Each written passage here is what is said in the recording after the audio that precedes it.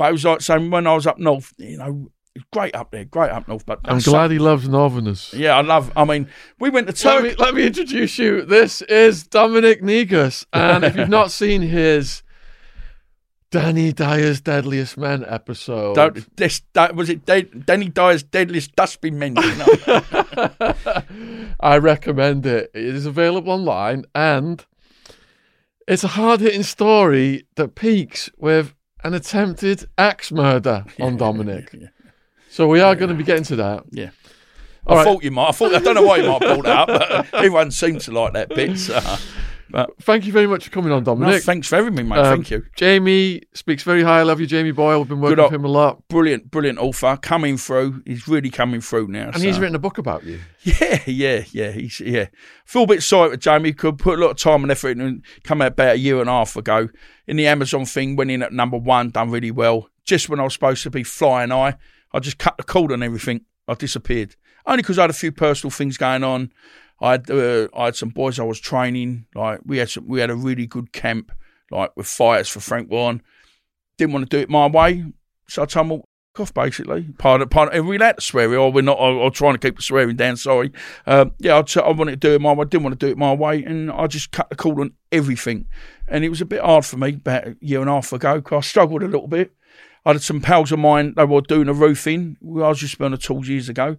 I said, Dom, come back to work, mate. Come back to work. You got, I mean, one thing about my work ethics, you won't stop me. I'm a grafter. So I went back on the tools, and then life just turned over the last year and a half. I got myself back on top, even financially, which is great. All the right way. And I'm working, I work really hard now. I look after a friend's house a few nights a week. And I look after his hostels 5 days a week. And through loyalty, I'm very lucky. He's come through. I mean, I've got my two closest friends I could ever ask for, my mate Bryn and my mate Emery. I'm very lucky. They're both Bella's godfathers. Okay, did I mention I've got a daughter? And I work for both of them, which I couldn't ask for better people to work for, because all I've ever wanted to, I suppose, is be part of something. That's all I've ever wanted, Well, before we get to your hard-hitting crime stories, where did you grow up and what was it like? Listen, I was born in Bethnal Green, but I was lucky enough to be, we were brought up in Essex, Woodford, in Essex, me and my brother, with my mum and dad, which I'm, a bit sad to say they're both gone now. Mum's been gone 9 years in February. Dad's been gone 17 years in, March, I think. I should know that. But yeah, Dad would have been 100 this year on the 26th. He would have been 100. He had me when he was 50. Proper old school grafter. Worked on a print. If I can be half the man that he was, I'll be a lucky man. Because he didn't have nothing to do with nothing naughty. He was just a straight going man. Worked all his life to look after his wife and 2 kids. And yeah, we were quite lucky. Brought up in Woodford.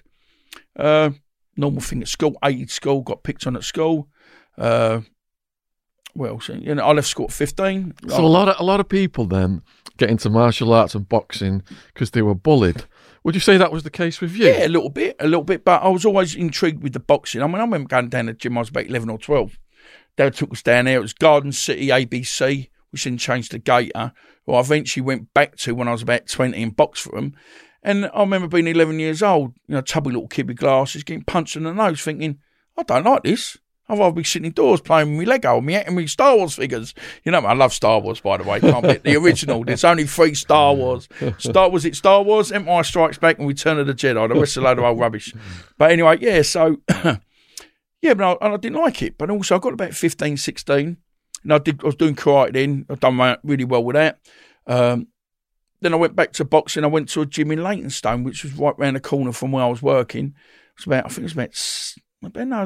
I was training there, got round some boys there, little crew from Chicken, they were all good fighters. Mate there called Mark Wilson, still a pal today. Bobby Wilcox, his name is. He's a bit of a character from the East End. But they all taught me to box. And then I was saying, Dom, you're wasting your time here. And then I eventually went back to Gator, boxed for them. Then I left Gator, went to 5-star ABC, which I hooked up with a Lenny Butcher. And then we done really well. We bought, one of the North East Dives a few times, boxed for England, boxed for London. then we turned pro. And then You got this name, the Milky Bar Kid. What's that story? well, I'm not going to take my trousers off because I know I was going to wear my new pants today, but I don't wear pants. But I've got anemic white legs. And I used to wear glasses. Well, I used to have glasses as a kid. And and then, from there, the name stuck. When we went pro, we had this thing, we were chucking out the Milky Bars. And it seemed to stick with us a little bit. So it was a little gimmick. I don't think Nestle's were too happy about it, though, you know what I mean? I think they tried to sue us once, but I had nothing to sue, so what are you going to take? Nothing out of nothing. But, and that's sort of like stuck the nickname, and it's quite funny, really. I try not to be too serious about myself anymore. Good. And I've got that now. I've got that one. It's taken me 50 years, but I've got it now. So, no, it's all cool. The boxing career, I love boxing. I was a better street fighter than I ever was. And just, people were saying to me before, they're going to me, well, I thought he's supposed to discipline you, give you more discipline for outside. I said, no, it just made me better. I never outside. I ping, ping, ping. It was, I'm not trying to big myself up that way, because the whole point of this interview is, perhaps, I was saying to the lads earlier, this for me is not going to confession, trying to get a few things off my chest.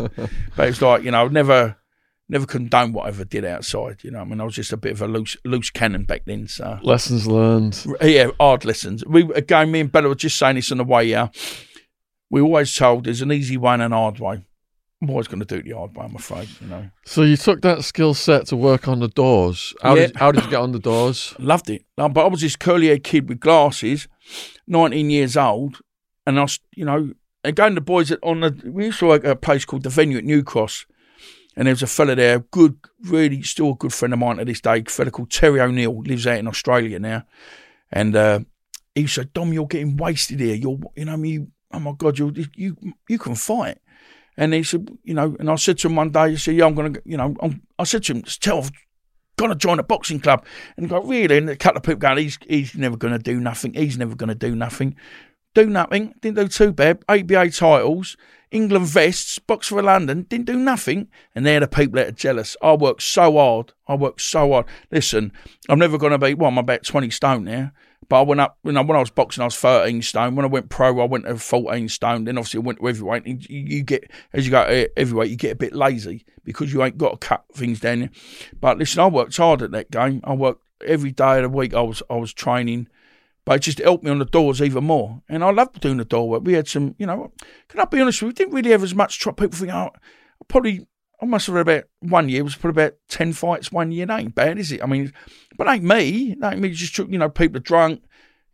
You just try and tell them to behave themselves out. The worst thing you can ever do is upset someone, especially a man when he's out with his girlfriend, because of egos and pride. You talk, especially when you get someone who's a bit drunk or said, mate, you can't come in tonight, especially with their girlfriend, turns them into lions, doesn't it? Because you don't want them, don't upset them, or you don't want to be mugged off in front of their girls, and that's what happens. And that was the majority. The worst times you'd have was with the girls. Because I'd never touch a woman, so. What was the craziest door fights you had? I remember we up to Astoria one night, and I wasn't working, and my friend Johnny fast hands, because he's got fast hands, But these were the guys I looked up to. So one day they were having the steamers up in the bars. So he was downstairs on his own, doing the front door, and they would get called. So all the response team's gone upstairs, and I'm just standing because he's my pal. And all of a sudden, I remember that these guys were trying to leave, and these were the steamers. And he's gone to this guy, mate, you can't leave. And with that, he's half squared up to him. Also, my mate's hit this kid with a left hook. And the way he'd done it, John, he's probably one of the nicest left hooks I've seen. He's pinged him. He's gone and he slid down, and all of a sudden they jumped on him from nowhere and all beating him up. And my mate John will tell you now if he's there, and all of a sudden he goes, he was so mad. He was getting kicked about a bit, and all of a sudden he goes, he felt it was getting lighter. Then lighter, and because it's me, I'm grabbing everyone, I'm trying to bash these people. And I had my glasses then, and also my glasses got lost. And we had a fella there, Archie his name was, he's come running down, and he was working with her, and he tried to hit me in with a torch. I'm going, Archie, it's me, mate, it's me. And he's going, and he's a pop like a Jamaican guy, used to be a bus driver, but he couldn't have her around. And he's going, I'm sorry, Dom, I didn't recognise you. Next, he picked these glasses up, they're all mangled like that. And I put these in so funny. What I found now, like the likes of John and Terry, these people that I've known since 30 years ago, we're still friends today. Because that's what you tend to find when you we might not see each other from. I've got another good pal of mine, Johnny Gardner, and he just texted me yesterday, and it was really nice. Sorry, Dom, I ain't seen you in a while, but we're always going to be there because we worked together for years. It's when the shit's the fan, and you know your friends are then, and it's it's quite an experience working on them doors sometimes. But so, what would you say it takes to be a good doorman? And has that changed over the years with the introduction of cameras and everything? Yeah, else? but you know what? I think you've got to have a good attitude. I mean, mate, I was always quite lucky because I'll be even now. I'm not very good at talking. I know you've got to be a bit surprised there, but in certain situations, I'll clam up a little bit. Yeah. And I wasn't there for the talking. I was there. I was like your battleship. You'd have again another good pal of mine, Matty Austin Cooper. His name is. He was telling us once. He was a good looking guy. Well, he's a good looking guy now. Bodybuilder, had a ponytail. This is like at 91, 92. And it just seemed, you think, I don't want to mess about with him. But Matt, and I'm being honest with you, sorry, Matt, he couldn't fight for kittens, but he could talk.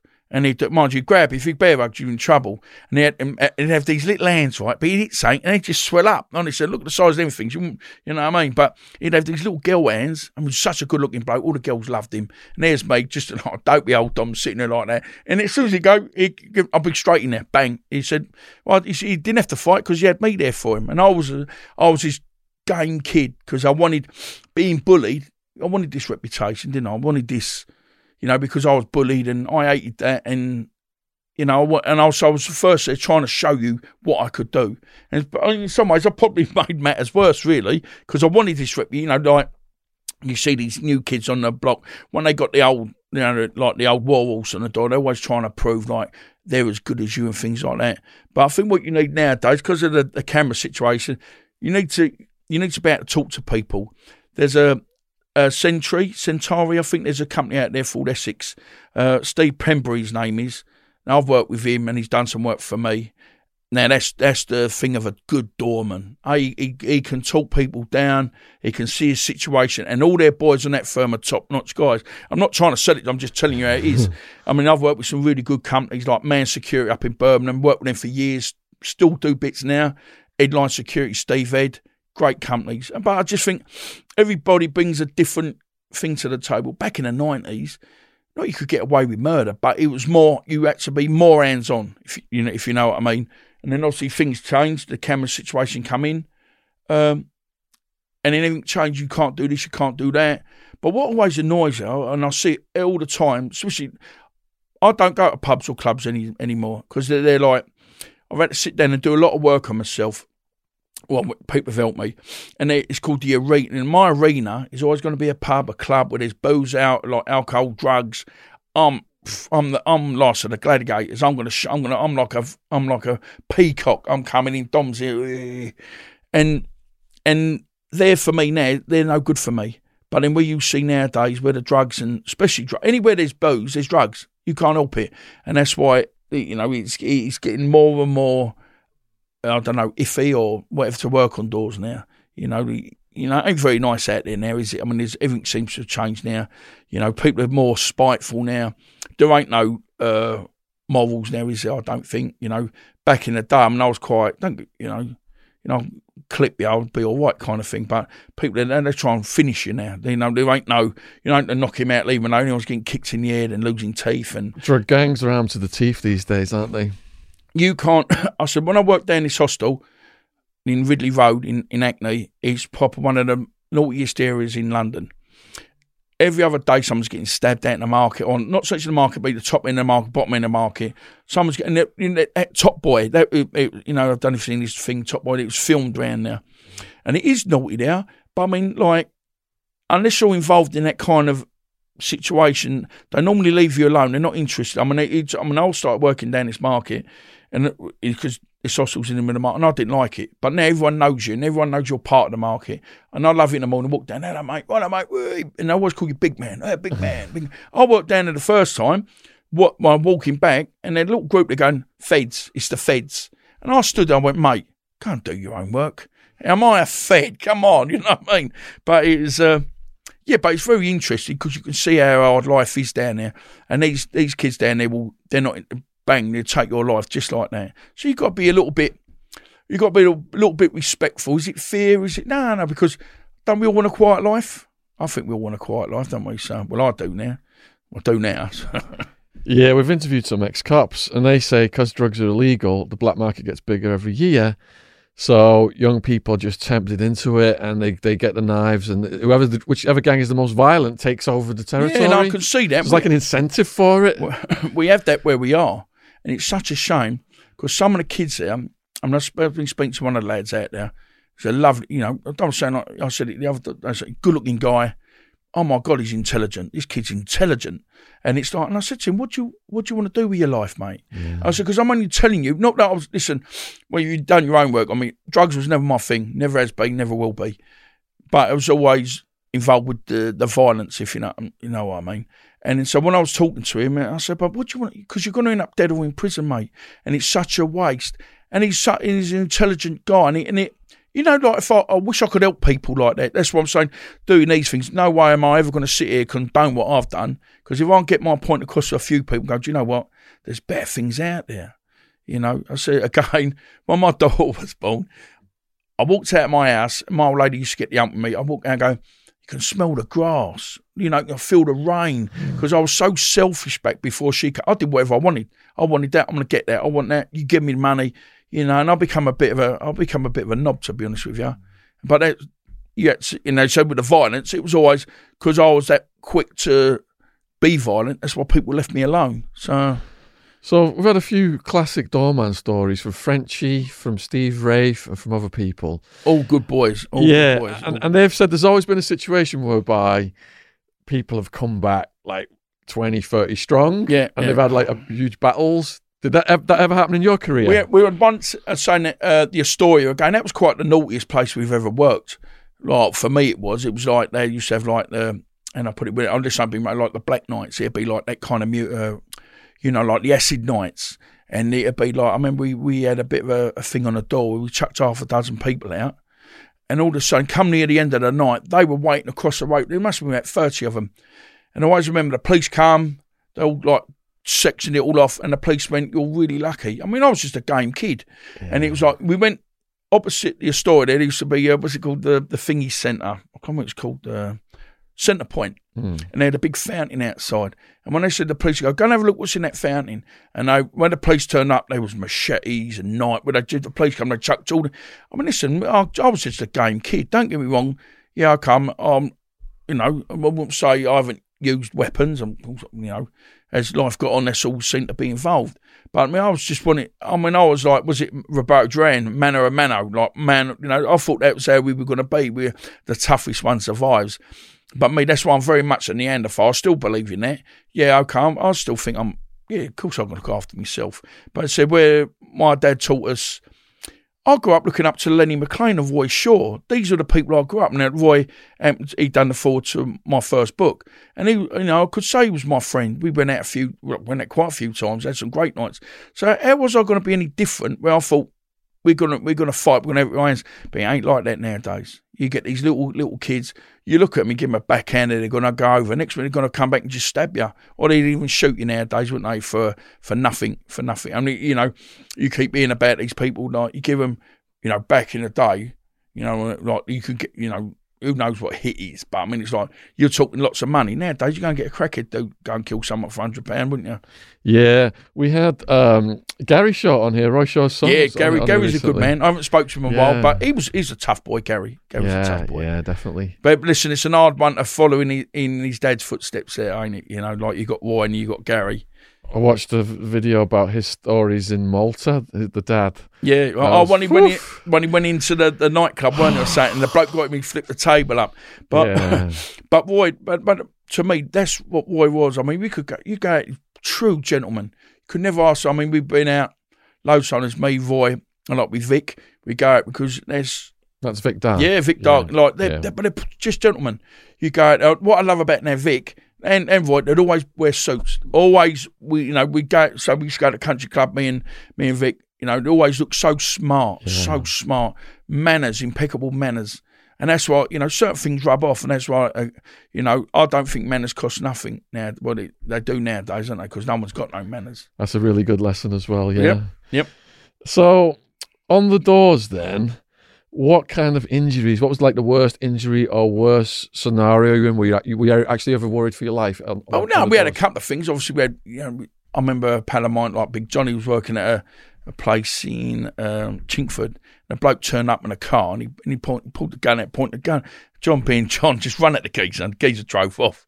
I mean, these things, when people are going to shoot, you ain't going to see it coming. They're just going to walk up. And we've learnt, I think we've learnt the hard way. I mean, most of the damage I used to get was to my hands because we were hitting people and things like that. But again, not saying we were quite lucky. When we used to work in a firm called Top Guard, we had a great team. We had a fella there called John Novo.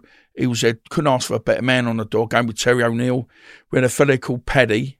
He was Irish, but he used to box for Ireland. He was, we had some good guys that going with Matty and things like that. And we had a great little team there that we all become really close. Yeah. And it was like, even there, we speak to, I mentioned Terry earlier. He came over from Australia a couple of years ago and we met at Winter Wonderland, and he so made my day because we were still close as we were back then. Yeah. But yeah, I mean, again, the damage I used to do, you're going with a few lumps and bumps. We took over the venue at New Cross, and it was like a working man's club. So they changed into this studio, and it's still going there, where they do like a lot of indie bands. Like they used to have bands like Carter, I don't know if you remember Carter USM back in the day, in the 90s, the Levelers, things like that. It was that kind of indie music. I used to love it. Their kind of music was like the Pixies, Red Hot Chili Peppers, things like that, The Farm, and that was my kind of music. So I used to get paid to work in a nightclub. I used to actually love going to anyway. But in the trouble we had there the first 6 months when they changed it over was that they tried to let the regulars back in, but let them know, look, this isn't this working man's club. And it was like a proper working man's club. So within the first, we used to have to fight them in, and that was, we used to have some battles there. But then they were quite good, where it was like an Irish working man's club. So they'd have a bit of a ding-dong with you, and the next day they'd come and shake your hand. And it was all done. It ain't like that nowadays, because you have a ding-dong with someone, they're going to come back the next day. As you just said, they'd come back. You've got to be on the ball. I mean, we're back then, I'm like the 90s, that's like 30 years ago. We didn't have metal detectors. We weren't really worried about knives and guns as such. But nowadays, knives and guns, it's every day now, isn't it? I mean, you get metal detectors in schools. How mad's that? Like you'd have respect for your teacher. If your teacher said you won't on to ring your dad, you crap yourself. Now, the teachers, they end up getting beaten up. It's terrible. There's no respect there now, is there? Now I'm sounding like an old fart, so, no respect. Yeah. It will. Yeah, so on your Danny diet, and I've watched your interview with Jamie Boyle as well, or Jamie Boyle talking about you. So one of the big things in your life then was the public fight in 2002 with Audley Harrison. Ordinary, yeah. Yeah, so how what was that like? Listen, and a little drink of water, so it was. Go for it. So in the link in the description box below this video is going to be all of the links to Jamie Boyle's stuff, his Amazon link. And if you want to check Dominic's book out, go down there and you can just click on that and check it out. Brilliant. Yeah, I mean, they come us with a fight. We were supposed to fight him, I think it might have been a year before. And I actually got food poisoning about, I don't know, it was about a week before, 10 days before the fight. And I was on fire. So long and short, we had to pull out to show them the paperwork, doctor give us a sick note, because obviously they had to get another opponent in. They dropped it on us about this fight. It gives, a couple of months' notice. And I was so shocked I beat this geezer. Don't get he's a big man. And I'll be honest with you, and if it's all that being honest, okay, I've got a bit of juice, and it probably didn't do me no favours anyway. Well, no, it didn't do me no favours because I was carrying this extra muscle. I was normally about 15 stone. I come in at 17 stone, and you see on me, I was in proper good nick then. And but then what you don't realise, you've got a 15 stone art, got to carry 17 stone geezer, and that's what but I've got it now. All thing it to Audley, great, great ambassador for the sport, good fighter. Definitely, the better man won. And so, but even if I did win that fight, I wouldn't have deserved to have won it, because obviously in my eyes I cheated. And if you read the first book, it is an actual chapter that talks about if I did win, it would have left a bad taste in my mouth, because I'm not like that. I know it's an outside in the car park, I'll pull your eyeballs out, but in a ring it's a little bit different. See, in that ring, and what I noticed for a big guy, he was lovely quick hands, and he had really, really good footwork, But then, and as the story goes, you see in the fourth round, I'm getting a little bit tired, and I think, I'm used to 10-round fights, but obviously, because I'm carrying, and also, you've watched it, people go, he knocked me down. He throws a straight left. Well, I throw a straight right. You watch it. I watch it all. Well, I don't watch it because it gives me the hump. But as I throw the right and he parries it, as he parries it, watch. I'm sort of going at the ropes and all of a sudden I take a knee. Now, he was right in the way because my glove never touched the floor. Then he takes 2 steps out. He sees me and he walks back and hits me as hard as he can. But if this guy's going to hit so hard, why didn't he knock me out? Then that's when I got the hump. If you notice, and that's when it all sort of like went a bit bandy. I jump out, Gumshaw comes out, bit of verbal.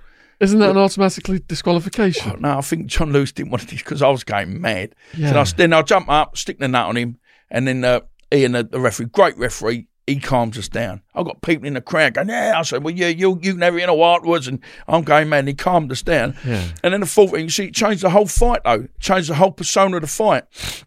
And I'm not saying I was beaten, but I got the better of him a little bit then because it rattled him a lot. Because now it's my fight now. It's my fight now.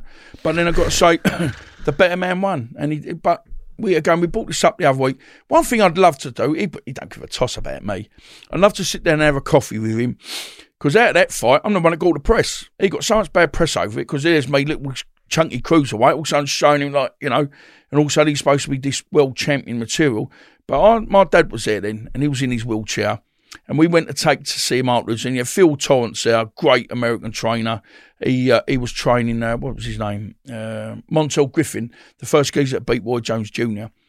But I remember so I went to see him. Like, fight's over, got my kit on, we're going, Dad's with us, his pals, it was like last of the summer wine. We're going to I said, come, knocked on his dress, hello, you're just going to come say goodbye to the champ, like you do.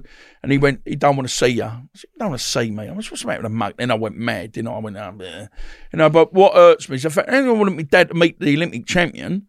My dad was so made up, and of course my dad died anyway, and so you can't put that right. But to him, it don't mean nothing, does it? It's just something else that's happened. But I'd love to sit down and put things right. To me, it's something on my bucket list. But we had a fight years ago that's very, you know what, even mentioned, we had a fight years ago, 97 for the Southern Area title against a kid called Chris Emery. And great fight. I think it was number 4 fight of the year it was. But the story is, last round I knock him out and he goes in a coma. So and they're going about all these other people that have done this and done it. But poor old Chris always gets left. Like, no, there was another guy out of his camp called Spencer Oliver. He had the same thing exactly. So we had Jess Harding, good heavyweight in his day. He actually managed Chris Emery and Spencer Oliver. So they managed this for poor old Jess. And he's a lovely guy. And Spencer, they're my friends to this day. So you have this thing with Chris Emery. He goes over, he's in a coma. I can't, there's me, one of the champion, I should be jumping up and down. Typical me. Was it falling in a bucket of tits, come out sucking my thumb? They're saying, you've got to be careful here, this kid's in a bad way. So I think it was 2-3 weeks later, Spencer's having his fight at Albert Hall. Bang, the same thing happens to Spencer. Talk about bad luck on Jess. But what I'm just trying to say, one of the hardest fights have been with this Chris Emery.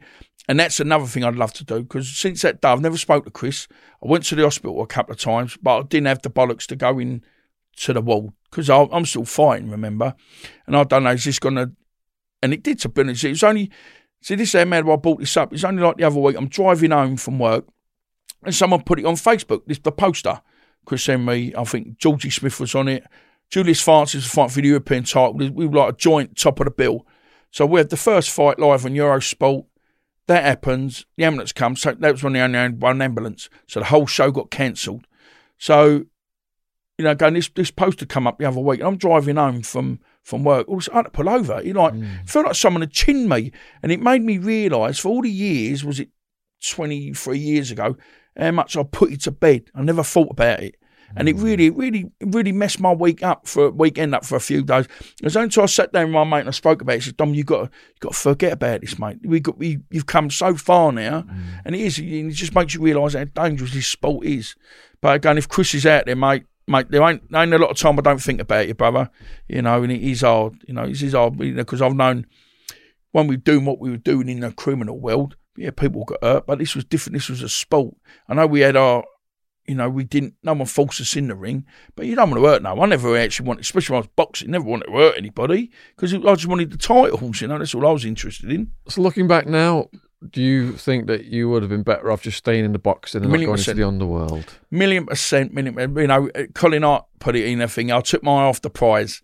I got too busy getting a reputation, trying to be an hard man, and which really, you know, okay, listen, yeah, okay, I can have a fight, I can do this, I can do that, you know. But as you said, nowadays the hard man thing ain't how hard; it's how spiteful you are.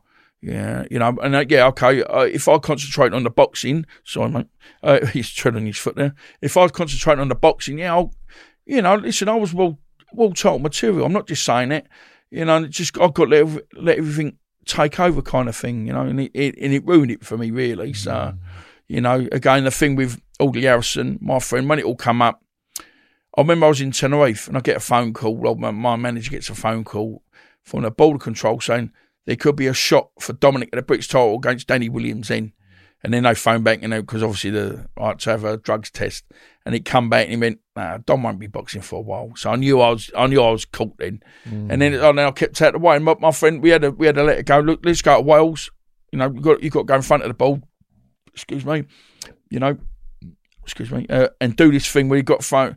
I knew I was going to get a ban for a year, maybe 2. And anyway, I said, nah, I was so militant. And I'm going, yeah, they could all go, yeah. And my mate, we only talked about it the other day. He goes, I told you. I said, yeah, I know, mate, I know. I should have gone to the board, got me in. I mean, it took me 15 years to get my pro licence to do the corners, because after 15 years, I still had to pay the fine. They wouldn't let me do the corners until I paid the fine from 2002. You know, you don't even get that with a tax like thing, do you, or whatever, you know. But I paid it, and it was good. You know, I suppose it was good to get that bit out of the way, you know. So how were you recruited into the world of debt collecting, and what was your first job? It's just really weird. It's like that door work, it all comes in hand in there. There's always someone that wants something doing, and he wants that, or they want that, and you know, the first I couldn't really tell. They're like, you know, it's probably someone on a few quid for a bit of puff or something like that, I suppose. But that was one of the things I really tried to keep out of was the drugs, well, because there ain't no, you know, there ain't no loyalty in that game. You know, I've seen so many people get hurt because they ain't paid for this and paid for that. But yeah, it was just, you know, it just seemed to come in. You know, there's always someone wanting a bit of muscle, wasn't it? Especially going on meets with people. You'd sit there and watch them have a mate. Like, you'd be sitting, I'd be sitting behind you. Then they'd be sitting there with their man, and that's how it was. It was, you know. I mean, I'm not too proud of it. I mean, I'm also not proud, but I'm a different person now. And I mean, it's taken me 16 years, again, since my daughter's been born. Just even my outlook on life's so different. I just don't want to get involved in anybody's ag anymore. Because that was the troubles I got, weren't my problems. They're everybody else's. You know, and that's why, you know, I seem to get, you know, I've got a bit of a bad name for that, I'm afraid. But I always felt like John Wayne, quick on the draw. And I was quick on the draw, you know what I mean? It's not, wouldn't say I've beaten better men, but I was just quicker than them. And one thing I realised, I'm going to touch wood, if I eat on your chin, I'll eat you on the chin, mate. Ta-da, you're gone, mate. I could get out of there as quick as I can. I was never one to admire my work, put it like that. That's when you see people getting nicked. They always have a fight. They go, no, please come up, and they're still standing there. Now I'll be home having a cup of tea or something. I'll be done what I had to do. So on Danny Dyer, he did the demonstration where you and your crew go in. But that was supposed to be, do you know what kills me? Like, Danny's a good man. And to me, he mugged us off a little bit. But that's how, listen, I was never there. I was never, again, you're so surprised me, a good talker. Put me in a confrontational situation. I'm not good at talking because I'm thinking, we're either going to do something or we're not. You know, we had like things there with certain people. We'd gone to debt. I was never the talker. My pal or whatever, I'm not going to say who it was, but he'd take, my pal would have a thing, he'd always have a baseball cap on. He'd take his out and rub his head. Well, that was the cue for me to stick one on you. And that was it. And that's how we worked, you know. And it's, but as you find with the debts, again, having people like, well, you know, worked whatever we did, like, you know, so I was really like, I was taught by the master, like I was with Vic, weren't I? You know what I mean? It's like Vic pulls a lot of respect. But then with Vic, Vic was a good negotiator. It wasn't always about violence. You know, don't get me wrong. It helped, as you said earlier, if you turn up someone's house and you knew there was me and Vic and someone, and you think, yeah, that's a tidy little firm now. But you didn't have to. You know, we were like, I don't know, like bank people would go, well, okay, you know, okay, you own X amount of money. Oh, well, we'll get you on the phone. As soon as you got the phone, it was, you know, well, can you pay this? Great. Out of debts, it wasn't down to violence. We were back in the day, like you turn up, break people's legs. That's a load of old rubbish. Because how you going to break someone so he can't go to work the next day, can he? And then also he can't get no money. But again, Vic was so good at talking to people, and I think that was, that rubbed off a little bit as I got older. Again, it was never about, you get someone, you turn up at someone's house and they go, look, you own John, I don't know, say 10 grand. And they go, yeah, but John's my best mate. I said, well, you can phone him up then. And all of a sudden you get the phone, right, speak to him now. You put the phone over, and before you know, they're talking to each other again. And a lot of it is people get in debt because they can't afford to pay the money back. And then what makes it worse, then they're embarrassed. And then they turn their phones off. But then you get a lot of people, that whatever they're into, all of a sudden they might own 10, 20 grand to someone. They ain't got the money. They're going on holiday with their wife and kids. And sometimes you've got to really in it, oh, look, I own these people the money. Let's pay the money back first, And that's how it is. It is a funny old game, as they say. But so, showing up at someone's house then, where potentially a person could have weapons. Yeah. You don't know who else is in the house. Yeah. Did you get off on that? Were you an adrenaline junkie back then, or did you survey the house and make sure there's no one in there and shit? A couple of things I was so crash bang wallop. That's why I think we got away with. Got away. We weren't dealing with straight going people. They're like, whoever watches this, they're going to go, they didn't go to the police. These people weren't people to go to the police because they were doing something naughty themselves. I mean, it'd be like, I was so, I was saying, crash bang. I mean, I'd just go, right, here's money, well, go round, right, knock at the door straight in. So we didn't have a chance to set anything up. Yeah, I remember a couple of times we went up, but people again were so quick. If you want to have a fight, we'll have a fight. That's what I'm getting paid to do. But 9 times when you bring violence to someone's, a lot of times we didn't get away with nothing because there was nothing to get away with. We were like Robin Hood. We were only trying to put things right. And it was like, so we turned up people's houses and it was like, you own the money. And straight away they go, yeah, well, there you go then, bang, we got you. So what, you want to have a fight because you own this person money? Then okay, then that's when I'd get involved. Well, I was getting involved. But then 9 times out of 10, the situation was sorted out there and then because once they admit to owning the money, then we could sit down and work out how they were going to pay it back. I mean, this is me talking about this because it's been years since I spoke about any. Again, I've not been out of the game for years. And it is funny, and like you sit there and think, oh yeah, you remember when that happened? Oh yeah, do you remember? And sometimes you think, yeah, I remember when that happened as well. So, but it's like 9 times out of 10, the people paid the money back. You might have to go back and rattle their cages occasionally, or keep on top of them. But then there was people would go and do debts for and go and get the money, and then they asked us to go and get their money back from the next people. And it's just funny how this world is. It is. I mean, there's so many dogs out there that they would tell you to your face, I promise I'm not. I promise. Yeah, okay. And you could listen. I'm all for the underdog. I always wanted to believe in the good in people. But then also there come a time where we'd turn to my mate, just rub his head, and he didn't care what he's getting a right hander, ain't he? So, and some people didn't care about their money. They said, look, don't worry about the money. Just go smacking the mouth for us. Sometimes it's easy for me. Then I got to talk to otherwise. So I imagine that it did run smoothly mostly. But perhaps there was the odd occasion where something went wrong in a house. Are you able to talk about anything like that, or would that get you in trouble? Not really, but I remember being at an house once and the geezer tried to hit my mate with a bit of wood. And I'm going to say it was, but he pulled the wood and he owned the money. Well, the mad thing was, in the end, it turned out this fella didn't own the money. He already paid it, but the fella, he had the hump with him. So I remember my mate, and I always remember I went to shake his hand. But as I went to shake his hand, I went to put my left hand, because my mate's gone mad. And I said, no, look, calm down. This bloke, I'll sort it out. And I went to shake his hand with my left. And he didn't, because it was so, as I went to shake his hand, he didn't realise, because as he put his left hand out, I hit him with the right. And that was, time to go then. So, I mean, we've been chased out of houses by dogs and things like that. People set dogs onto us. People pull guns, like, get out of my house. And there's not a lot, unless you front it, you've got to stand in front of it, and that's what you do, don't you? I mean, he said, that's what you're going to shoot me. You better shoot me then. But then it's like, then they go, well, I don't want to shoot you, but I don't want you. I said, okay, but you're going to sort, yeah, I'll sort him. People that pull guns, are we going to use them or they're not? My dad taught me one thing. That's why now, I've never ever carry nothing on me, because my dad taught me, if you pull something, you've got to use it. Any times you want that, then you know what, 9 times out of 10, you can get the job done. But then it was like, again, I don't carry anything anymore, I'll make sure that. But yeah, we've turned up houses, been chased out by dogs. You get people going, we know who you are, things like that. I said, well, I ain't got nowhere, I'm still here.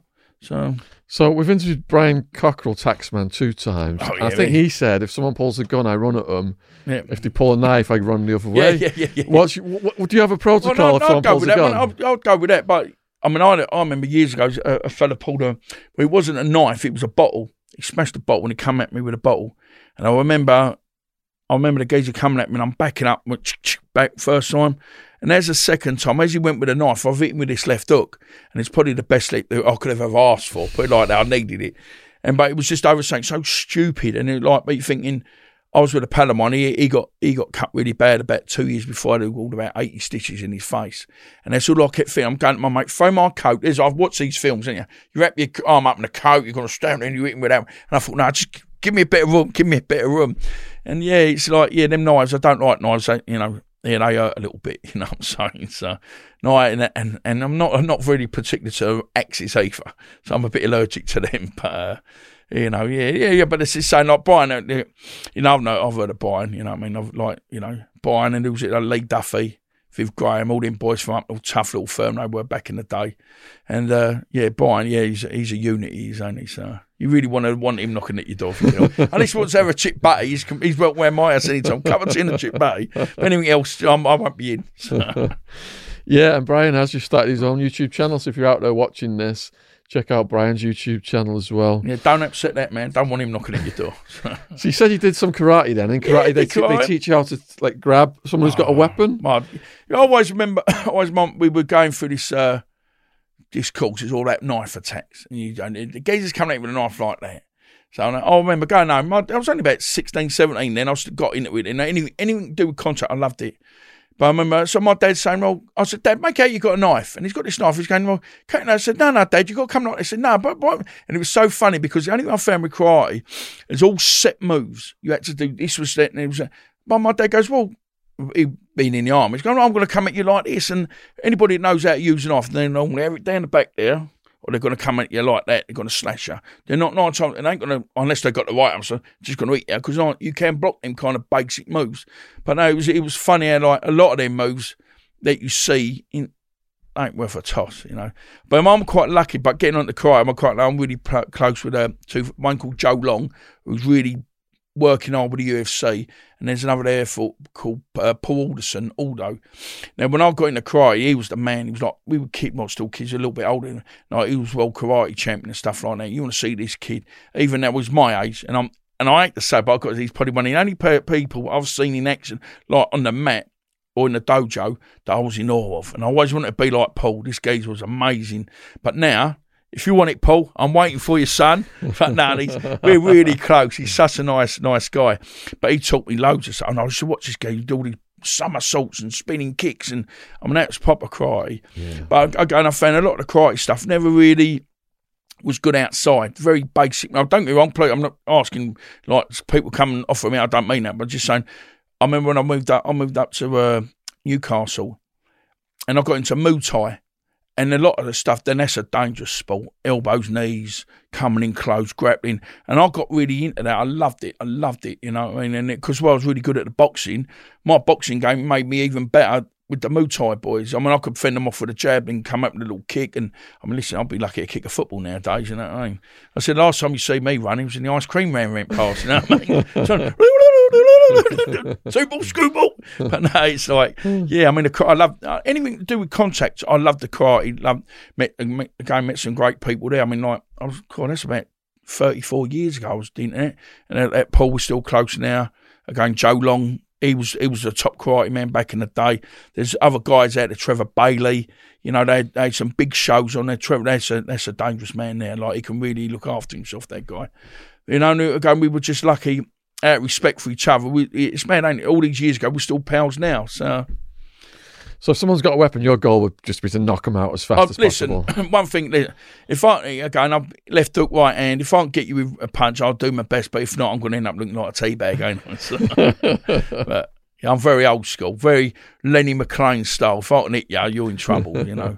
So how did the police start to get onto your case? What was your first trouble with them? Oh, listen, with the police as such, it wasn't like, I suppose it was guilt by association. You know, this in the debts, you start hanging about with certain people are known to the police, and you just can't help it. You know, I remember we were driving down the motorway once, me and my pal Vic and John and my mate Trevor, we'd just come back from a car boot sale. This is how mad it was. I remember my mate buying some clothes, Right, we had woolly hats, stuff like that. Excuse me, we get pulled back coming on, I think it was the A12. Three BMW, silver BMWs come over, barge us off the road. And this was just after all the Harrison. See, that what didn't make it any better for me, where the notoriety come from the Audley Harrison fight, where I got so much press, it really catapulted me up in the world as such, in that kind of, you know, the criminal world, if you want. But I remember we were driving down the road. Before I could, I'm on the phone, my mate saying, it's honest. I'm going, yeah, right, whatever. And he said, it's honest. Before I could pick my phone up, they're running us, hit the side of the car. They've got us, we're over by the flyover by Wanstead, right near the George pub, on the A12 going down to Kent's-Hill, and it was raining, and I'm on the phone. This copper come running up, said, get your hands up. I said, mate, I'm on the phone. He goes, get your hands up. I was all shot. I said, well, I might put the phone down then, you know what I mean? Then he said, come over here.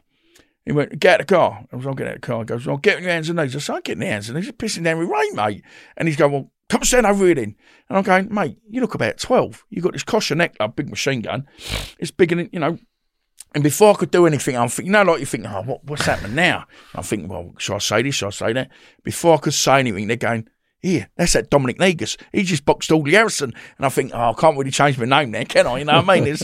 And then we went to the police station. It was so funny. And they had a lady at the desk. She's booking us in. They thought we had guns in the car. We didn't have nothing in the car. Oh, I think Trevor, he had a nursery then. He had some knives that, you know, it was a legit nursery. He had these to cut the boxes open. And he had them in a glove box. They pulled us in for these little knives like that. And so I remember, like, I'm standing there, and I've got to be honest with you, every time, if I've ever had a problem with the police, they never give me no egg. You know, so, and I'm really respectful with that. And I've got to say, no, you treat me all right, and I ain't going to kick off with you. But no, so we're standing there, and the woman calls my name, and I put my hands on the counter. She's going, Mr. Negus, blah, blah, blah. She goes, oh, look at your hands. They're all bruised. They're all, like, swollen up. And then the cop was so funny. He goes, of course they're swollen up. That's Dominic Negus. He's a boxer. And it was so funny. Then they took me out the back. And they do the strip search. And then they do half and half, take the top half off. You know, then they take the bottom fifth to squat and all this stuff. And I come out, the cop put his arm around me and goes, oh, look, I've pulled. And they never give me no. And my mate John, they had him as well. He told him he had a stomach complaint. So every half hour, they're pulling him food in. He was having McDonald's, Wimpy. And I tried to get some sleep. And I'm thinking, oh, bloody hell. And I remember I was with this girl then, and I couldn't remember her phone number. I just remembered her address. And I just said, look, I'm supposed to be having dinner with her. Could someone just let her know I'm not going to make it? Oh, yeah. I said, I'm no good with numbers. So I was give her the address.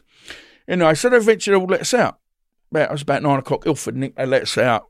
So I've gone back to McGeltwin's there, so they took me back there. Anyway, we see she's having a go at me. Like you do. She goes, why didn't you tell me? My mate said to her, I said, what's happened? He goes, look, Art Mars 2's supposed to meet, he ain't turned up. And he's gone, and I said, I'm going to beat her. I said, I'll meet the Art Mars 2. And my mate Paul went, did he or did he not say? Because I'll try. If I said I'm going to try and get there, then I ain't going to make it. So look, I'll meet you there, don't worry. He goes, no, I said he'd be there. And he went straight away, look, he's been nicked. I said, all right. So I get round the house, she ordered some pizzas. And I said, so mad. There was two sisters. I was going out with one sister. My mate Alan was going out with the other one.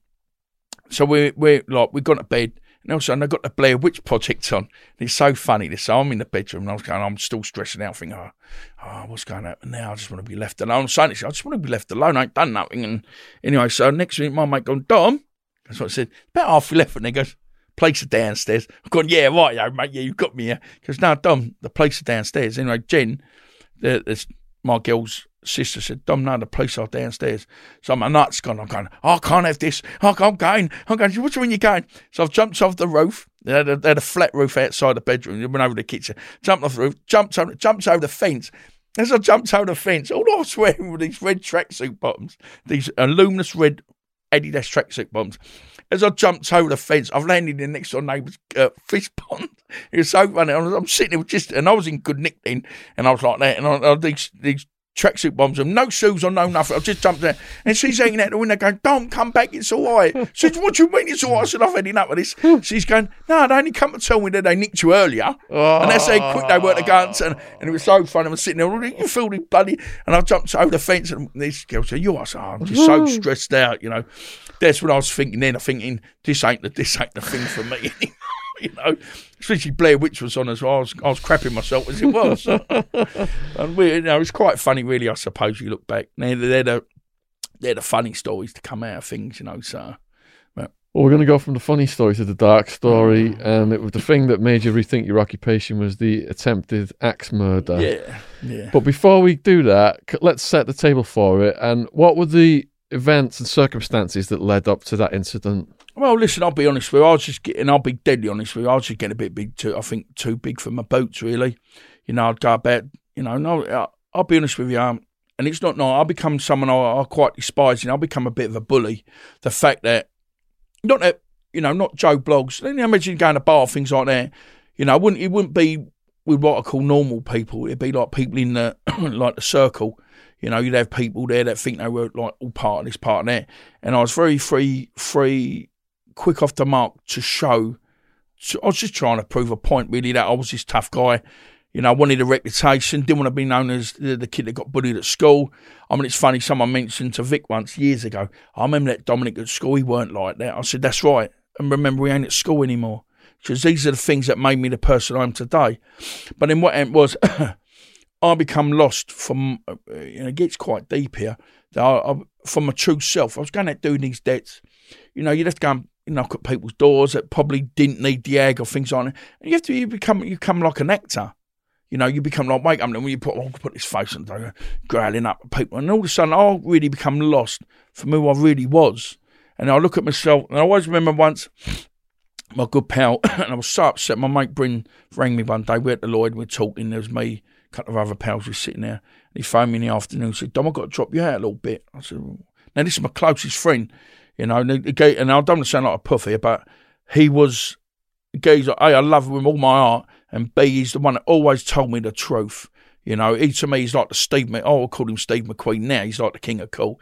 But he said, Dom, I can't hang about with you anymore, mate. And I was so heartbroken. He said, because you're coming so unpredictable, you know, and that mate, that's the first time then I started looking at myself. And then it was just, recently a lot of things happened. You know, then I could walk into a nightclub and, you know, just push my way in, didn't want to pay, got drinks for nothing. And then people didn't want me in their bars and clubs. And then I always remember we got told, a nightclub in our area that didn't want us in there. So, of course, me being me, I'll turn up 9:30 on a Friday night when everyone's turning up. We got women stood in the back. And I remember sitting there and I was saying to the head doorman, you know, I said, look, I want to know what it's about. Is it you don't want us in here, or does the management don't want us in here? And they've gone, no. He said, look, you're becoming you're coming in here pushing us about, you know, you're becoming a pain in people's asses, like, and I get it. And I just said, look, I said, just be honest with me. Is it you or is it the man? Not you personally, but the guys here. He said, Dom, you're coming in here, mate. You're pushing your weight around. We tell you to behave yourself. You're not like, you know, mugging us off a little bit. And I said, okay. He goes, what do you doing? I said, okay, I won't come in anymore. I went, pardon? I said, no. And do you know what? From that day, that's probably one of the last times I ever went in a nightclub. And because I'd started realising then, again, I was becoming someone I didn't like. And it was like from then, you know, and again, with this incident happen, I can always remember, you know, who knows what it was about. Could be a million different things, you know. But I just remember coming in there and people, you know, obviously the three guys turned up. So hold on a second then. Just set the scene a bit more. What? You want your money's worth, don't you? You know, you're getting your money. We don't like people to cut long stories short on this channel. Well, I don't mind. We like to be expanded. Yeah. Take us through the day. What year was this? When did it actually happen? What was it like that day? What was it about? And where were you going? I was in the gym. It's got to be about 16 and a half years ago because Bella wasn't born then because Nick was pregnant, yeah. So I always remember just things were going on. There was loads of different things happening. I know I probably had a row with about 5 people that week, you know what I mean? Where's my money? Give me, well, this was going on, that was going on. So that's why, you know, that's what happens in that world. You leave people long enough, they get enough rope to hang themselves. So, you know, people are very clever. They can, if they let sleepers or let things let lie, then they come back and get you and bite you in the arse. But I remember I was at the gym. I think it was a Tuesday. I'm sure it was a Tuesday night. And me and Lenny were there.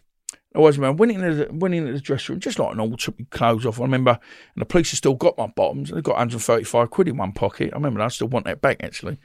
But I remember I went in, and all of a sudden I turned around, and I could hear this, damn it, all shouting at the school. I turned around, and there was 3 fellas standing there. one, and they all had these plastic bags on their head. And all of a sudden, as I looked at the first gauge, bump, bump, and I looked, bang, bang, bang, the little gauge had the gun. And I'm going, what are you going to do with that? And he's gone in that, I've slipped over. What kind of a gun? Well, it looked like a big one to me. No, it's just like a revolver, like a proper spinner. You know what I mean? We call them spinners. Yeah. But, not an automatic, but it was, them automatics jam up when you apparently, but then the spinners don't. So, so because as I looked at the geese with the gun, I've gone over, and I thought, I must have slipped over. Of course, then as I realised, I think, okay, what I'm doing on the floor, and it's raining. And next time raining, as I went to sit up, he's come at me again. He had this chopper, and as he had the chopper, I stuck my hand there. As you can see, it got stuck down my hand. Yeah, and it got like that. It went bang in my face. Hold that up to that camera, right down at the front. But, wow. It hurt a little bit, but it didn't really. Main thing is you don't really feel it. Adrenaline. So afterwards, and all of a sudden then I thought, hold on. You got this reputation around me. You pick it up off the floor, you mug, you know what I mean? So I jumped up and also he tried to do me again, unless we got stuck in the hand, the blade got stuck in the hand like that. The things you do. So when you said it was raining, the first one went into your skull? In the back of my head there. Back of your head. And that's when the blood was coming up. And and as that happened, it was like, I think, I'm in trouble here. I think I've upset the wrong people. So obviously don't come back about my personal training. But anyway, and then I remember grabbing hold of the blade, and we had a bit of an altercation, me and this big guy. And then I remember the big guy shouting at, don't just stand there, do something. And that's when the geezer, I can't say, but I got a big dent in my arm now. And he was still got it there now, and he hit me with a bat. So I backed up. I said, and as I backed up, I caught the bat, and as I caught the bat, and of course I didn't realise all my hands had gone. All my hands went like, because everything started, I got into tendons and stuff. But he done it again. As I caught the bat the second time, I yanked the bat off of him, and he's fallen on the floor. And I always remember that Carlito's Way. I don't know if you've seen Carlito's Way. Yeah. And he's stuck in the toilet without no bullets, and he's going, I'm coming for you. And that's how I was. I'm going mad now. I'm smashing this baseball bat everywhere, going, come on. I'm expecting the guys to point the gun man and shoot me. And in the end, the guys just squirted me, and I'll come out. I said, well, come on then. And next thing they squirted me gas and ammonia. I'm saying, is that it? Come on in. And then you could hear the police coming. I'm going to hear the old bill come. I said, the boys are coming now.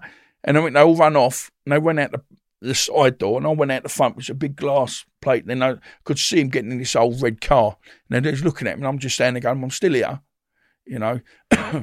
So if he axed you in the head, they're obviously trying to kill you. Why, it was definitely a warning. I've definitely upset someone. Why didn't the guy shoot you, you think? I don't know. Oh, well, as that's all going, the melly's going, I remember my trainer, he said he opened the door. He thought it was just me having a row, because I was always on the phone shouting and screaming at something. Yeah. That was the job we were in. And I always remember him, he's going, I've come in, I could hear you shouting. I thought, what the fuck, what's going on? And as he opened the door, the guy just pointed the gun at him.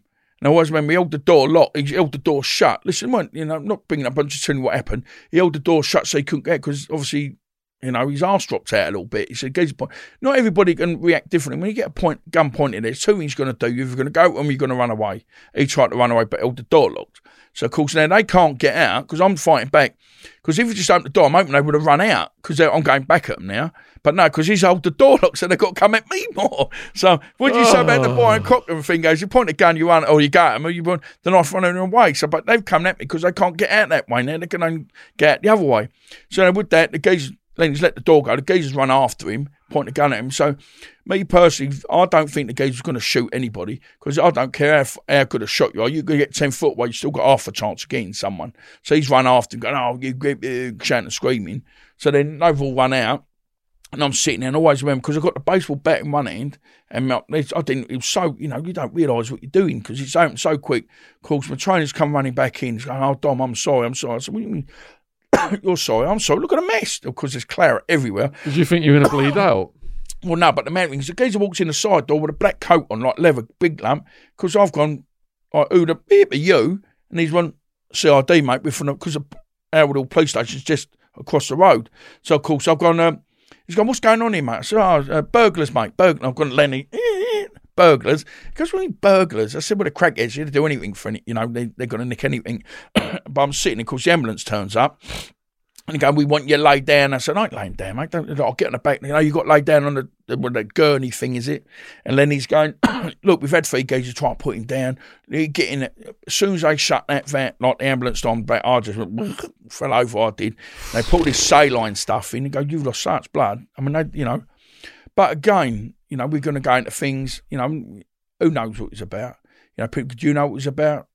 I don't care anymore because it just proved, that weren't the life for me. And I've always said it, we said it earlier, I deserved it. Not for what people saying it was about this, about that, but you can't live the life I was living without expecting to get a kick up the nuts once in a while. And all it did was prove to me, hey, certain people I had around me, I mean, we think they're all your pals. I was lucky, again, this loyalty thing I've just spoke about earlier has paid off. The people I had around me then are still the people I have around me today, and they were the people that stood by me. Again, I didn't want no one else getting involved because I didn't know what it was about. Could have come to like 5 or 6 different places. But again, for what I was doing, going into nightclubs, pushing my weight around, I'd become quite, belligerent to people. And again, I'll become a bully. And so bullies get what they deserve, don't they? And I got what I deserved. And that's why I try and be, I have this thing now where I try and talk to people where I walk down the road and I'm mate, just try and be polite. Because it's taken me 50 years now to realise, yeah, I can look after myself. But there's always someone out there. I wouldn't say definitely not bigger or better, but they're a bit more spiteful, a bit more cunning than I am. Because I ain't like that. If you've upset me, put the kettle on, mate, I'm coming through your door. Make sure, and I like chocolate biscuits or custard creams. But if you've upset, I'm coming. But it ain't like that now. The only time you're ever going to see that person again is you go near my daughter. I don't care. I will call every favour in, and I'll make some proper favours for proper people. Then that's the only time I'll ever call it in. Anybody goes, hurts my girl, other than that, you ain't going to, I don't need to be that person. I just a big, well, my dog calls me, I don't mind it, the big bear. I don't mind me called a big, but you don't call me a fat bastard. You know what I mean? But, it's... And you've actually credited your assailants with being the angels who got you out of the gangster lifestyle. Yeah, 1,000,000%. If I could sit down and have a beer with them, I would. I've got no honest. The life I was in then, I was a commodity bought and sold. What's happening is I left the game. Someone else took my spot. And in fact, when I come out of that position, my good friend took over from where I was. And the poor, I'm not going to go into details, but he ended up getting a chunk of bird. And I did say to him, I said, I knew it was because it was either going to be you or me. And it was like, I'm gifted that, these 3 people come along and made me realise that ain't the world for me. I didn't want to go to prison. I realised that before. And prison ain't for me. Yeah, and again, what I said earlier, if anybody touched my girl, yeah, you put me away for life because I'm coming. And other than that, all this criminal world ain't for me.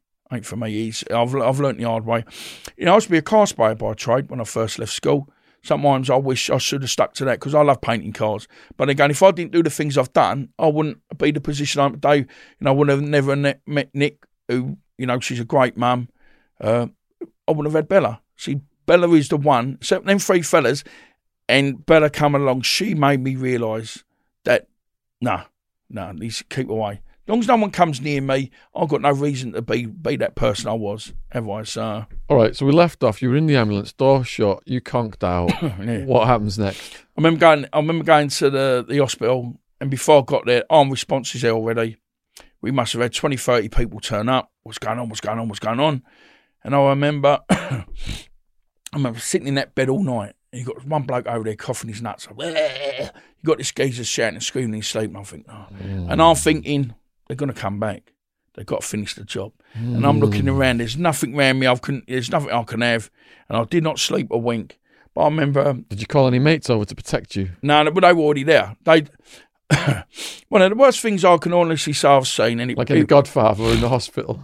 Honestly, there must have been 30 people turn up. I remember my pal went to pick Nick up. She was at home. And they said, look, there's something's happened at the gym. Can you come? Yeah, so she ain't silly, my girl. Oh, my God. Well, she wasn't silly back then. But that's another book on that one. But anyway, so she comes to the hospital. I've got my mate, Johnny Farsands is there. We got my mate B's turned up. And he's upset. And we're sitting there. And we had the nurse. She's checking me. And she's going, this cut there was, I know you, I see your bones, all that. But we had to have an x-ray. So she stuck her finger so far in that hole to go like that, to check for metal things, because you had to go in the x-ray. But the worst one, because I got stabbed, I got like cut here and cut there, and I got stabbed in the legs a few times. And so I got dented where they'd done the back. And of course I got the fractured skull. But the main thing was they sat there and Nick was there and they were watching me get stitched up. And it was horrible. I'm holding on to this chair and I'm holding on to it and I broke the chair because we're stitching my head up and then stitching. That was horrible. That was. It looked like, I think, something you do at like knitting class. You stitch it. And I was just sitting there thinking, I'm thinking, I've upset some people now, ain't I? You know what I mean? And I think, I need to go on holiday, I think. But I remember so the police come the next day there, and it wasn't regional crime, it was national crime squad. And they just said, they seemed to have more of a fix on it than I did. And then I remember just sitting there and they said, look, we've heard this, we've heard that. I said, listen, it was just burglars, mate, it's burglars, And this cop was going, well, we've got our own thing, we've got our own intel. You seem to be upsetting a lot of people lately. I said, well, whatever. And I remember the cop was really good to me. He goes, can I just say something off the record? Just be careful what you say on the phones. You know what I mean? He said, because everything happens, he said, I don't care, it's nothing to do with you, but anything happens in this area, we're going to nick you. And I said, listen, mate, I'm a nice guy. He was really nice, actually. He reminded me a bit like Columbo. I was just waiting for him to go, turn up and go, hey, can I just ask you a question? I'm going, well, fuck it, ain't I? You know what I mean? Because I see it. But no, he just goes, he just said, I've sat here for 20 minutes. And he goes, I think you're a smashing fella. He goes, I don't know what's going on. He said, look, just behave yourself. And that's, again, it was just a complete turning kind of thing for me. And I don't mean it like, because I son had a great life, but I've been around the world, done some bits of, people who that kind of lived that life. If you're Joe Bloggs and you mention things to them, they go, they're not even interested in that life. Oh, never. The amount of people I know that go, I've never even had a fight in my life. I remember one week, I think I knocked out 18 people in one go. And that ain't a bit of work, bit of this, I go to the pub, had the ump with Saint, I've had a row with the old woman going to the pub, take out. He said, what are you looking at, mate? Crack, bang, what I mean? And that's what I'm saying. You can't live that life and not expect to get pulled up. And so before, I'm forever grateful for certain things, because by rights I should be in prison or I should be dead, shouldn't I? And that's how it is. We're hoping, you never know, coming on your show, we could get a film out of this, but we need a happy ending. We want to know the happy ending. Because since then, it's like, I kept out of the way. I don't know what other question's going to lead on from here, because it's like, I don't want to say too much because it's going to probably follow on to something else. But it was, you heed the angel's warning. I had 3 things come at once and I had to listen, because it was, it was only going to go one way, weren't it? So when I was running around in the club scene thinking I was the man, Mr. Cool Guy, and then, we all get arrested, I'm deported, so I'm no longer around my mates, and there wasn't that enticement for me to get back in it. But this happened to you, and you were still in that area. Yeah, it was odd. Aren't your mates saying things like, "Come on, listen, didn't you want to get back into the mix?" Listen, even now, I've, because as I've got older, I'm still. Problem with me is my guilt by association. I still know. A lot of my friends are still A players, if you know what I mean. They're still doing whatever they're doing. Nothing to do with me. I don't really spend a lot of time. And again, where I work now, I spend my time I have. That's why, again, that's why I had to bring my daughter with us today, because I want to spend as much time as I can with her. People always go, oh, Dom, yeah, where we saying? What annoys me is, right, I went through a bad spell about 18 months ago. We were just talking about this in the car, and it's how your friends treat you. It's like, I've done a lot of things for a lot of people. And I remember I had this bad spot about 18 months ago, and my mate rang me, and I've helped him out with a few things. And I said, I'm so glad you called. Do me a favour, mate. Because, Dom, I'll ring you back in half hour, mate. I've just got to sort this out. Do you know what? I'm still waiting for that phone call. And about all the things you do for other people. And it's like, I've either, listen, I never had nothing. I wasn't Charlie Big Bananas with the big flash cars and had loads of money. But I just did what I wanted. I could go away, do this, do that. But now I realise the value of actually going to work for my money. And it's a nice feeling to do a week's work, money's in the bank, pay my tax. I've got nothing, tax man wants to go, I've got nothing you can have anyway. I've got nothing. I never had nothing. I was too busy, I said before, I was too busy trying to get this reputation. But as you said, there's still people like back in the day, don't come with a bit of work. I remember we went out for dinner, me and Nick, with my pal that I was working with back then. And I stepped out of the frame, and I give Nick her joke. She would speak her mind, and he's going, "Oh no, we need Dom back in with us." Like, he was such a good money getter, not money getter, but he was like he was so staunch. he'd never leave you. And my woman said, yeah, that's nice. Like last time, fractured skull, 70 stitches. Where was everybody then? You know, and it is funny. Like, I'll give her a joke. She never held back like that. Again, it was just, it made me realise who my friends were. You know what I mean? And I did have to, I stepped out of it. And I always remember we went to Tenerife and people were asking questions. They throw my pal up, my good pal, and they're going, well, you've heard from him. Is he all right? He goes, yeah, he's all right. Leave him alone. Like, leave him alone. He's you know what I mean? He ain't said nothing. You know, he's wiped his mouth. He just wants to be left alone. And we come back from Tenerife, and I remember there was one message on the phone. I can't remember what it was, but someone saying, I just want you to know I'm your friend. I had nothing to do with it and all this stuff. And I had 3 phones like you do, and I just threw them all away. And then about 2 weeks later, I went back to work, working for my friend who's done really well with himself. He's in construction. And I was doing second cleaning on these new flats he bought. And I remember always phoning him, going nearly every other day, do you know what, thanks a lot for it. It wasn't good money. I mean, it was good money to me, but I was earning good money, but straight money if you want. You know, that's about 80 quid a day then. This is what Bella, before, I think, because Nick was pregnant with Bella. And it was like, you know, it was nice just to go to work, come home, eat my dinner. You know, this was what normal people do, isn't it? And it was really nice. And it was really nice. How long did it take to recover from your injuries? It wasn't never so much the physical side. I suppose I've got skin like a tortoise, you know what I mean? Like, I've got a face made for radio. I'm great with this, like the radio, as long as I ain't got a camera. But it's more the mental side of things. You know, it does shock you, you know, because I still have flashbacks now a little bit, like 3 geezers coming in there, yeah, you know, all good. I remember once we were at an old, we had Bella, and Nick was pregnant with Bella. We were at this old place in Chinkford. I was sitting on the couch. Bella was in bed. Nick was in bed. And a really bad thunderstorm. And I was half asleep on the sofa, and we had like a stairway come up the stairs, and all of a sudden you had the kitchen, bathroom, bedroom, front room. And all of a sudden this thunderstorm was so loud, scared the life out of me. And all of a sudden as I looked round, and it was like these 3 fellas all in black were coming towards me. And I really, and the first time in my life, I froze. And I got my hands and knees, and I had to crawl to get in the bed. It's really, I've never had it before. I've done whatever it since. And I had to crawl to get in the bed. It was like I froze. And I got to bed, and I was holding Nick really tight. She goes, what's the matter? What's the matter? I said, nothing. And it's just really weird. And it's, again, I suppose that's, you know, the comeuppance, I think, of that life, ain't it? It's like, you know, I still get the ump now. I get the ump. Everyone gets the ump, don't they? It's like someone says, oh, your chin neck geezer, I get some more fucking nerves. And all of a sudden I sit there some mornings, I look at myself, and I'll go, yeah, but let's leave that. Let's leave this, because I really find now, I love the word karma. Karma's such a good word, because there's lots of people out there who had me over.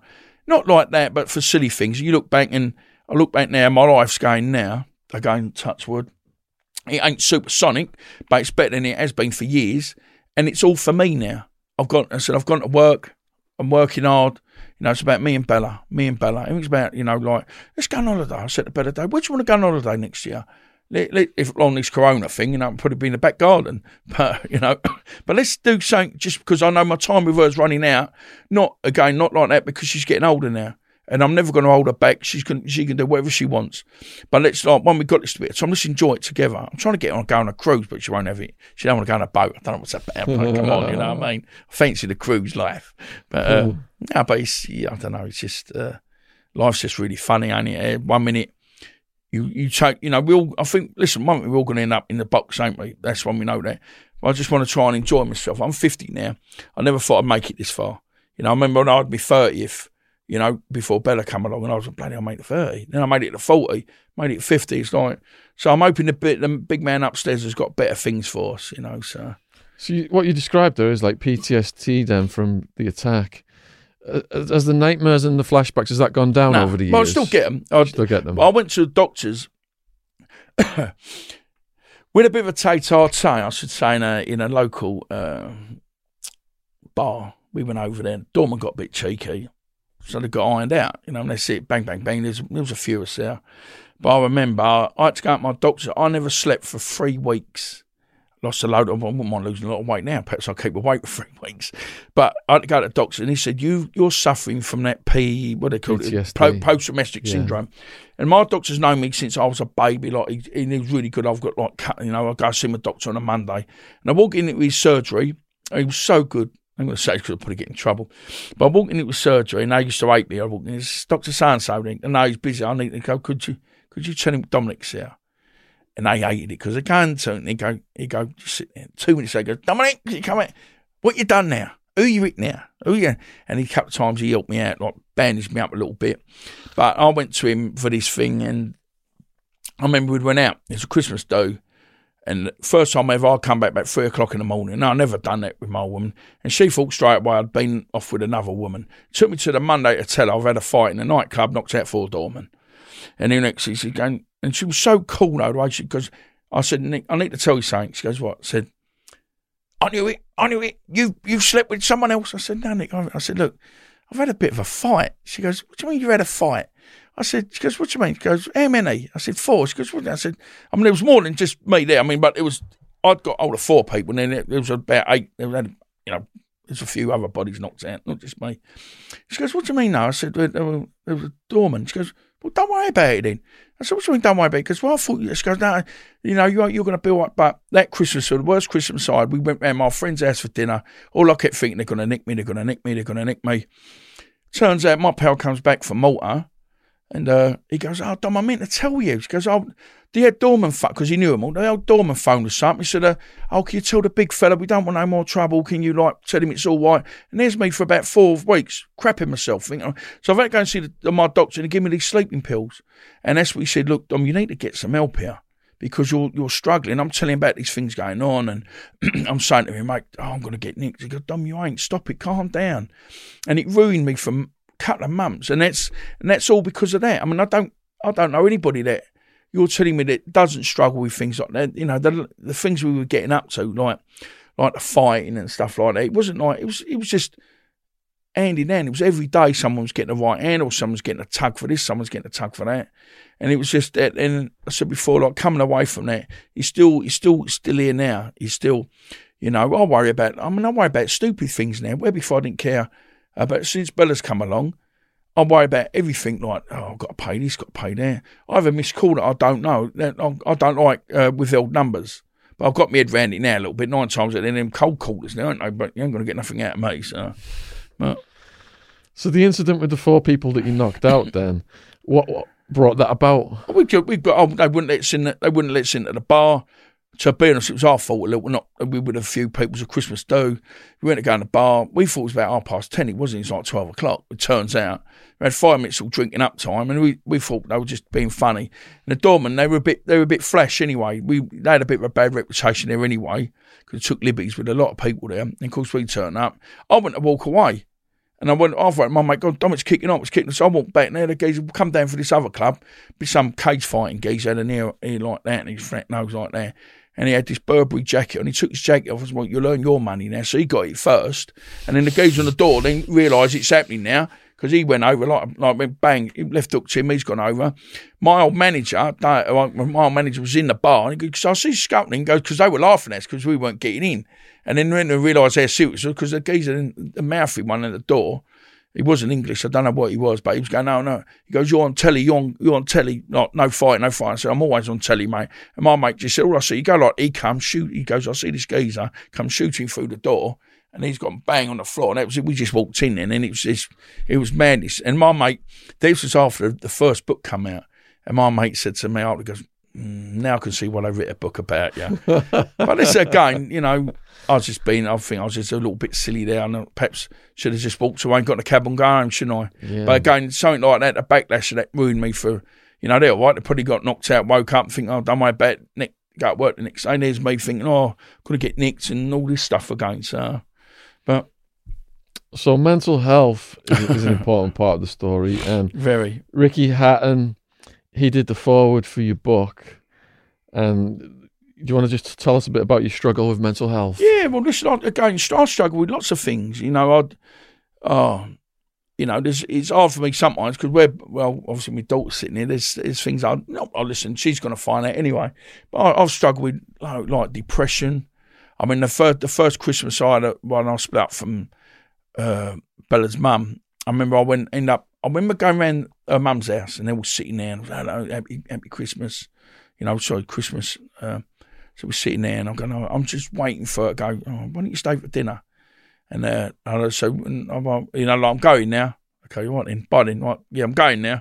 And I said, Bella's happy. I mean, she's still a kid, you know what I mean? So she, I just want her to be happy. But I remember we went in my mate's house for dinner. And then I just remember going back, because I lived at the gym when I first split up with Nick. I ended up staying in the gym for a year and a half, sleep on the floor, just because I was paying for everything. I was training the boys then, so we went to the gym. Gym's flying. But I remember sitting there, and I remember at dinner at my friend's house. And I remember just going back to the gym, and I remember on the way I got a bottle of Jack Daniels, and I remember sitting there. I was having this Jack Daniels, and I'm sitting there, and as I'm drinking this Jack Daniels, I'm looking at it, I've got a big pipe run through, and I'm embarrassed to say this because my daughter's sitting there, but I'm thinking, I wonder if that can take my weight. And I don't know by the grace of God, by the grace of God, my friend lent me this DVD, and it was Ray Donovan. And all of a sudden, as I looked at him, Ray Donovan's on. I'm going, I ain't seen this one. And it took my mind right off of it. And it's, the things that, when you hear about things like the Tyson Fury thing, when he's saying, well, he was driving his car and it smashed it. One things ain't going well. I think we're fighters. We got to fight this thing. But it's just so hard. I mean, I'll get really pulled in. I remember going 18 months ago when the book came out, I should have been flying. I just had a bit of personal stuff was going on, and and I was training the boys in the gym. We had a really good stable of fighters. We had Boy Jones Jr., Sanjay Sahota, Hamza Shiraz. Now that's a good kid. He's flying now. We had about 4 or 5. Liam Dillon. He was just tagging along. Stevie and Bobby Kibbs. They're doing a great job of him. He's Southern Area champion now. But things were going on then. So when the book came out, I remember we had a book launch at my pal's Adam Books. He's got a pub called the Three Colts, and that's a really top pub we had there. And just had some bad news, and they come down and interview and talk about if you ever watch it, it's on YouTube, and it's just really air funny from 18 months ago how down I was there to I am now. Things you just got to keep ploughing forward, which is hard. But I remember I did an interview, and they just caught me. I was writing in such a bad way, and it was all the Sundays again. That's why I'm forever grateful for my mate Butch that got me back working, and Eric and Jay, Grand Off Designs, little plug there. But no, we went back working and kept me working every day. I was so upset about. I'm not going to go into things, but just so upset about something that had come up, what I found out, and I thought, what, I've just had enough. But every day I was getting stronger every day. But what hurts me so much more, we had the book come out and I should be flying. We had so much, and that's why I feel so bad for Jamie. We had so many things lined up. But because I got the I went, bollocks, don't want to do nothing. I ain't speaking to you. I've got other things going on. And what's his name? English. James English. James English was ringing me, and he was quite good. I said, look, James, this is happening. He goes, look, calm down. We'll have a split with you whenever you want. Again, I was sitting there this day, and I just had this really bit of bad news. And this Kevin Mitchell rang me, and I said, the one I've boxed 3 times. And out of the blue, I don't know why, he said, Dom, I had this feeling, I needed to talk to you. And I went, Kev, oh my God, we tried to kill each other 3 times in the ring, and this geezer come out of the blue, and all of a sudden, certain people don't realise how lucky I feel to have him in my life. I mean, you're always going to hear me talk about Emery and Bryn. They're without them 2 in my lives, I would be dead. I know that. They stuck by me, and the loyalty thing come through. But they're the ones that took time to talk to me, have a bit, because people are getting fed up with me. You know what I mean? There's Dom, he's on a downer. Don't keep. That's why I can't be around negative people.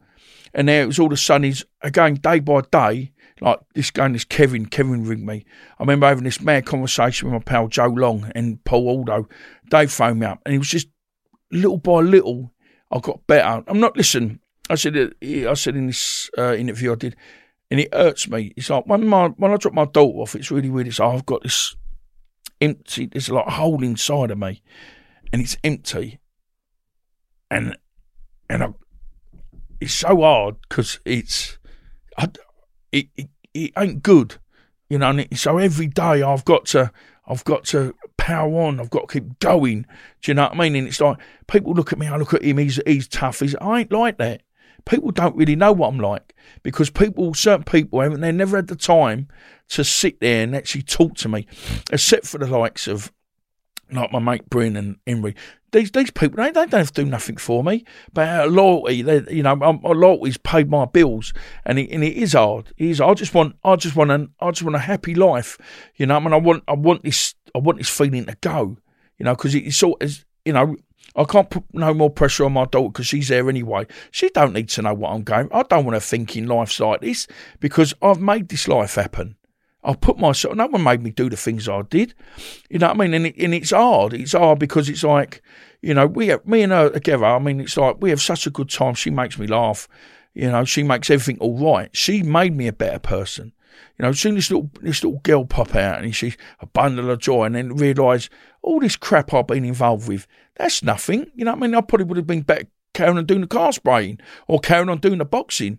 But then it's like, well, I got involved with all the other stuff. It just ruined it all.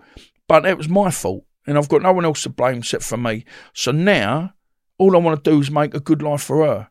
You know what I'm saying? I mean, I don't know if you've got kids, Sonny, but and I keep saying it, don't know if I mentioned I've got a daughter, but yeah, she made everything all right. She made me realise where I'd gone wrong, and it's not about how hard. It's just the programme to say how hard I am. Nah, this ain't about that. Listen, there's probably 10 people worse off me out there. Just with me, I just had a bad temper, but with me, when my temper went, it was free going. It was free going, and everybody got a bit of it. You know, and you know, life's different now. Life's so different now. So, and better. And I don't mind going to work. I love going to work. It makes me very humble, you know. You've gone from ego and violence to family values and love, and there's nothing more important than that. That's a really good message. Well, all I want to be is I look after my mate's house, right, 3 nights a week. He's my best mate, my mate B. And I feel privileged to be there. And I go work at my mate's hostel. But all I want to do is be part of something. Do you know what I'm saying? It's like my mum and dad are gone. If my mum was alive now, I'd probably be living with her in Italy, because that's what you do. You split up with your gun. That's how it is, and we could have a great life out there. But then it's like, no, I'm not here. I'm here. I've got to be with them. I mean, when I was training the lads, it's like we were out in Spain for 2 or 3 years, on and off. We were out in Spain training out there. We were lucky. The setup we had, train at Ricky Hatton's gym a week of the month, train at Mir Khan's gym a week of the month. 2 weeks, 3 weeks, we're over in Spain. Kiko Martinez, best training you can have.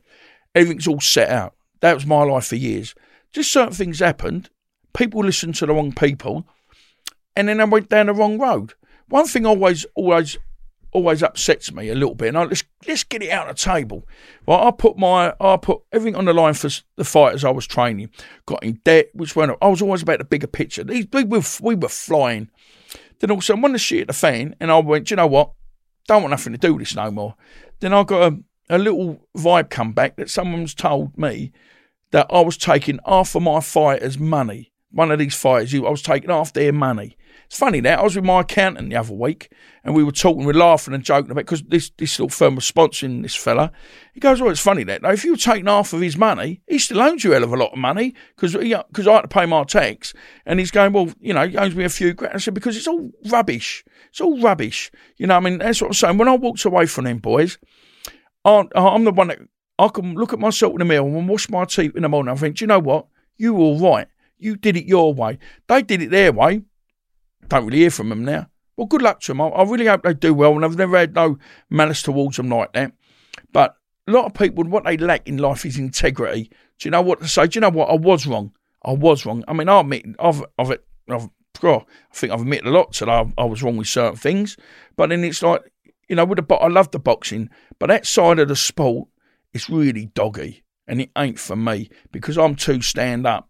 I can look in them, and there ain't a lot of bad decisions I've made. Certain fights some of the boys took I didn't want, and they took the fights because I wanted to. I said, and it didn't come off them, did it? And as I know, it didn't work. So what I'm always saying is I always had them boys' backs from day one. Always did whatever I could. I went out and nearly sold my soul to cover them boys. But then, and all I ever wanted was loyalty, and I never got it back. So I'd rather do what I'm doing now. So we live a better life, and that's how it is. So there's some big names then in your story that you've brought up: Roy Shaw, Lenny McLean, Vic Dark. Have you got any funny or interesting stories about them that you can share? I don't know. The stories of Vic, I'm not saying. I mean, I've been out with Roy loads of time, but not really. I don't know. Just every time we'd go, we'd always have a laugh. It was always. I remember once I was out with Vic, and I wasn't out with Vic, I was out on my own, and a couple of people played up, and then up doing what I do best, and then up, chinning someone. And I remember Vic come over, and he went, "Look, Dom, come on, mate, this is silly, we know the fella, blah, blah, blah." And I went, "Oh, okay, mate, okay." Next week, he come out the toilet, and he's going, "Look, come on, Dom, sort it out." I said, "Look, I'm really sorry about it." And he goes, "Right." Next week, he goes, "Well, I ain't being funny, mate. Well, I've got the ump with you." I said, "What's got the ump?" And Vic said, and he ended up knocking him out again. And Vic went, "Oh, do you know what, Dom? I'm leaving you, mate. You're on your own." And I'll become a bit very unpredictable. And the mad thing is, I've seen some of the people I've had problems in the past, and I've sat there and I've had to sit there and shake their hands. I said, "You know what? I wasn't in a good place back then." But I was a very good money getter for people. You know what I'm saying? It's like when I was upset with things, I'd be straight in. We'd be straight in. You wouldn't have to worry about me. I'll go and do what I've got to do. And I wasn't even worried about the money because I just wanted to feel wanted. Do you know what I'm saying? I wanted to be part of this clique that wasn't really there. And the only thing I'm worried about again now is like I know you say about you count your friends, but I can. I've got my friends on one hand, and obviously I've got Bella, and that's all that matters now. You know what I'm saying? So, have you got any funny stories from your time in Tenerife, partying over there or anything? Do you know what's really sad? And I said this the other day. We sit and we tell all these stories. These war, anyway, because what you're fishing for, Sean, is a war story, ain't you? Really? Well, anything. It could be a humorous story. But it's always interesting for someone's getting knocked out. I remember I was over with a pal of ours, and we were in Bobby's, you know what I mean? There's Bobby's, and there was every day someone's getting bashed. Or we were there. My mate used to be a rep over there, so we're gonna have this three of us gone there. Met loads of people, know everybody out there back in the day. So all of a sudden, my mate's sitting there, and a load of girls come up, started talking to us, but mostly my pal because he knew them all from the rep days. There's about four geezers coming. Now, they don't realise this fella's with me. And he's a good-looking guy, my mate Lee, bodybuilder. They got the ump with him. Oh, my God, they're screwing. And my mate Wolfie's there. There's me, Wolfie. And I remember one of Jamie McLean's pals were there, Lenny's sons, Alan, his name, was another good-looking guy. And we're sitting, all like, so we ain't seen our phrase. We're sitting there, but now one across here, and then these guys, they're talking about my pal. Oh, they got the ump because he's not just talking to him. And they're going, right, you could see him going to the toilet and exit the game. You could see they're lining him up. And they're going to have a go at him. Next minute, before he could do it, my mate said to me, he goes, I thought when you walked up, there was one big lump, one little, and then one small geezer was there, geezer behind him. He goes, I thought you missed him. I wasn't going to look, I was going to the bigger. And as he was, I've hit the first geezer, bang, he's gone. And as a little bloke's come, he's sort of like scurried away. He's done the bottle. He's come at me with a bottle. And if I don't know, boy, you there, but look, you see, the bottle got stuck in the hand. But as I've left hooked him as well. But then I could see this bottle coming next to me. Some geezer's like trying to do me the bottle. So I've turned around and gone, crack, crack. As of course, it's my mate Wolfie. I've knocked him out. So I'm trying to put Wolfie up by the back of his shirt. And this out, he's got stuck in as well. Give me so well. But anyway, my mate's come out of the toilet and he goes, within 2 minutes, if he was here too, he goes, there's me running around like a loony. I'm going mad still. He got the DJ packing his music up, the lights are on, there's 3 or 4 people laying on the floor unconscious, and there's me got the ump going, ah! On my poor old Wolfie though, he had an hole in his mouth, and he used to do it all the day. He got his toothpick, he's put his mouth like that, he'd go like that, this toothpick would come in and out.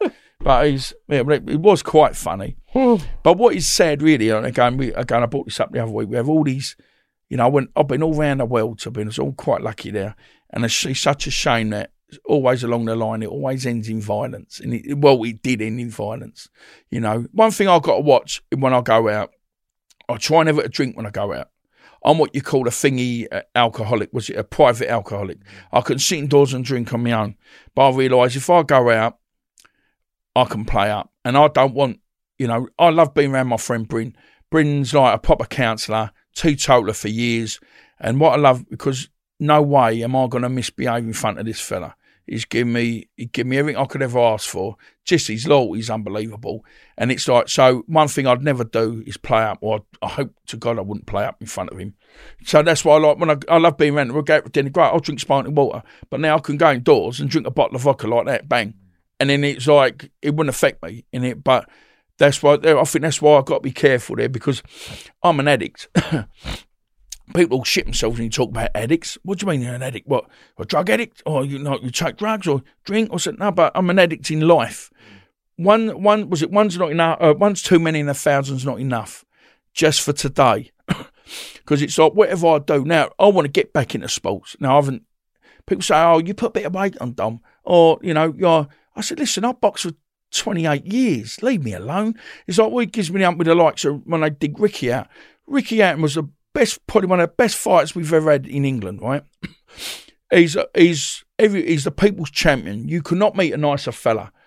And then people dig him out when he see he's done his hard work. All right, I know he's got videos of him in Tenerife. All right, people shouldn't be taking them videos. But let the geezer used to killed himself to entertain us as a fighter. You know what I mean? And you get people quick enough to, and you know what always kills me, these keyboard warriors. They're so quick. You got a problem with me. You're so quick to dig me out on a thingy. Come say it to my face if you've got any arsehole. I mean, then, again, we said this before, and someone bought it again. They don't interview we done before. When I got ironed out, if you want, and I was in this bar, and also I was in the toilet, and these three fellas, they're in the toilet, and they're going, oh, that Negus is in the bar, blah, blah, blah. He goes, yeah, he got white ironed out, didn't he? But I'm actually in the toilet having a piss. And they don't realise. I went, no, but people went, and I walked in their face, and I opened the door, and went, all right, fellas, I went, like that. And I went, no, you're right. You're right, but what do you mean I'm right? I said, you're right, I did. So I deserved it. And it was like, their face like, what the fuck? It's like, and it was, because I've got, going back to that, I've got no problem. I become, I was an addict in life. We'd go out. I just remember going down the bar. This bar was open at 10 o'clock in Buckerstill. I'd be there at 10, have me, but I wouldn't leave there till 11 or 12 o'clock at night. Sit all day, do all my business in there. And it was just, it was just a load, can I be honest, it was just a load of old bollocks. I look back now and, do I regret anything? Yeah, the boxing I regret, but I can't regret too much because I would not be here today with the daughter I've got, because we've all gone down this road, and I'm great, I'm grateful for the people that stuck by me, and I'm grateful for the people that have left me, because it's like you have to go like weed them out, don't you? Weed all the goodies out from the baddies, and it's like, again, I've got an handful of friends. I mean, we went to Ibiza the other month. I went for my mate. How lucky am I? He took me out to Ibiza. There's about 7 of us. We had the best time. And it was so, and we're sitting there, but every day we're sitting there and they want to hear stories. You would have loved it, to be honest with you. But I'm telling them stories I could never tell you. But it is, and I said it in the interview, it was such a shame. The majority all end in violence. Oh. And it is, because can I be honest with you? I know you ain't known me for long, but I ain't like that. I was just so lost. And all I ever wanted to be, and I haven't been lost so much. I mean, obviously, like, splitting up from Nick ruined me a little bit, and it's just the way it is. And, I think with me and Nick, we're just too alike. We clash, and it's like, all I ever want to do, right, if there's potential wives out there, you know what I mean? All I want to do is feel wanted. I want to be the first thing and the last thing you think of at night time. And I'm the easiest person to be played, because all I want to do is be loved. And that's all we want, ain't it? There's, I ain't no gangster.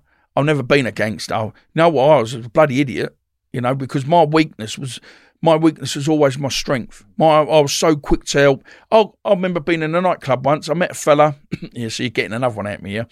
I met a fella up north somewhere, and I started doing a bit of work for him. Only like bits of collecting his rent. He had a car, and I remember, I'm not about years ago, he had this old RS 2000 mix, and I started doing it all up for him, like the shell, painting it. And I remember this weekend, he took me out as a treat. He was quite a bit of a face in his town. We go into a nightclub. Anyway, these people, he's had a bit of grief with this little firm up there. You know what he's like, small town mentality. I don't know, the Joneses brothers or the Smith brothers or whatever. There's about 6 of them all interbred, ain't they? They've all got funny eyes and red hands and their feet are stuck together.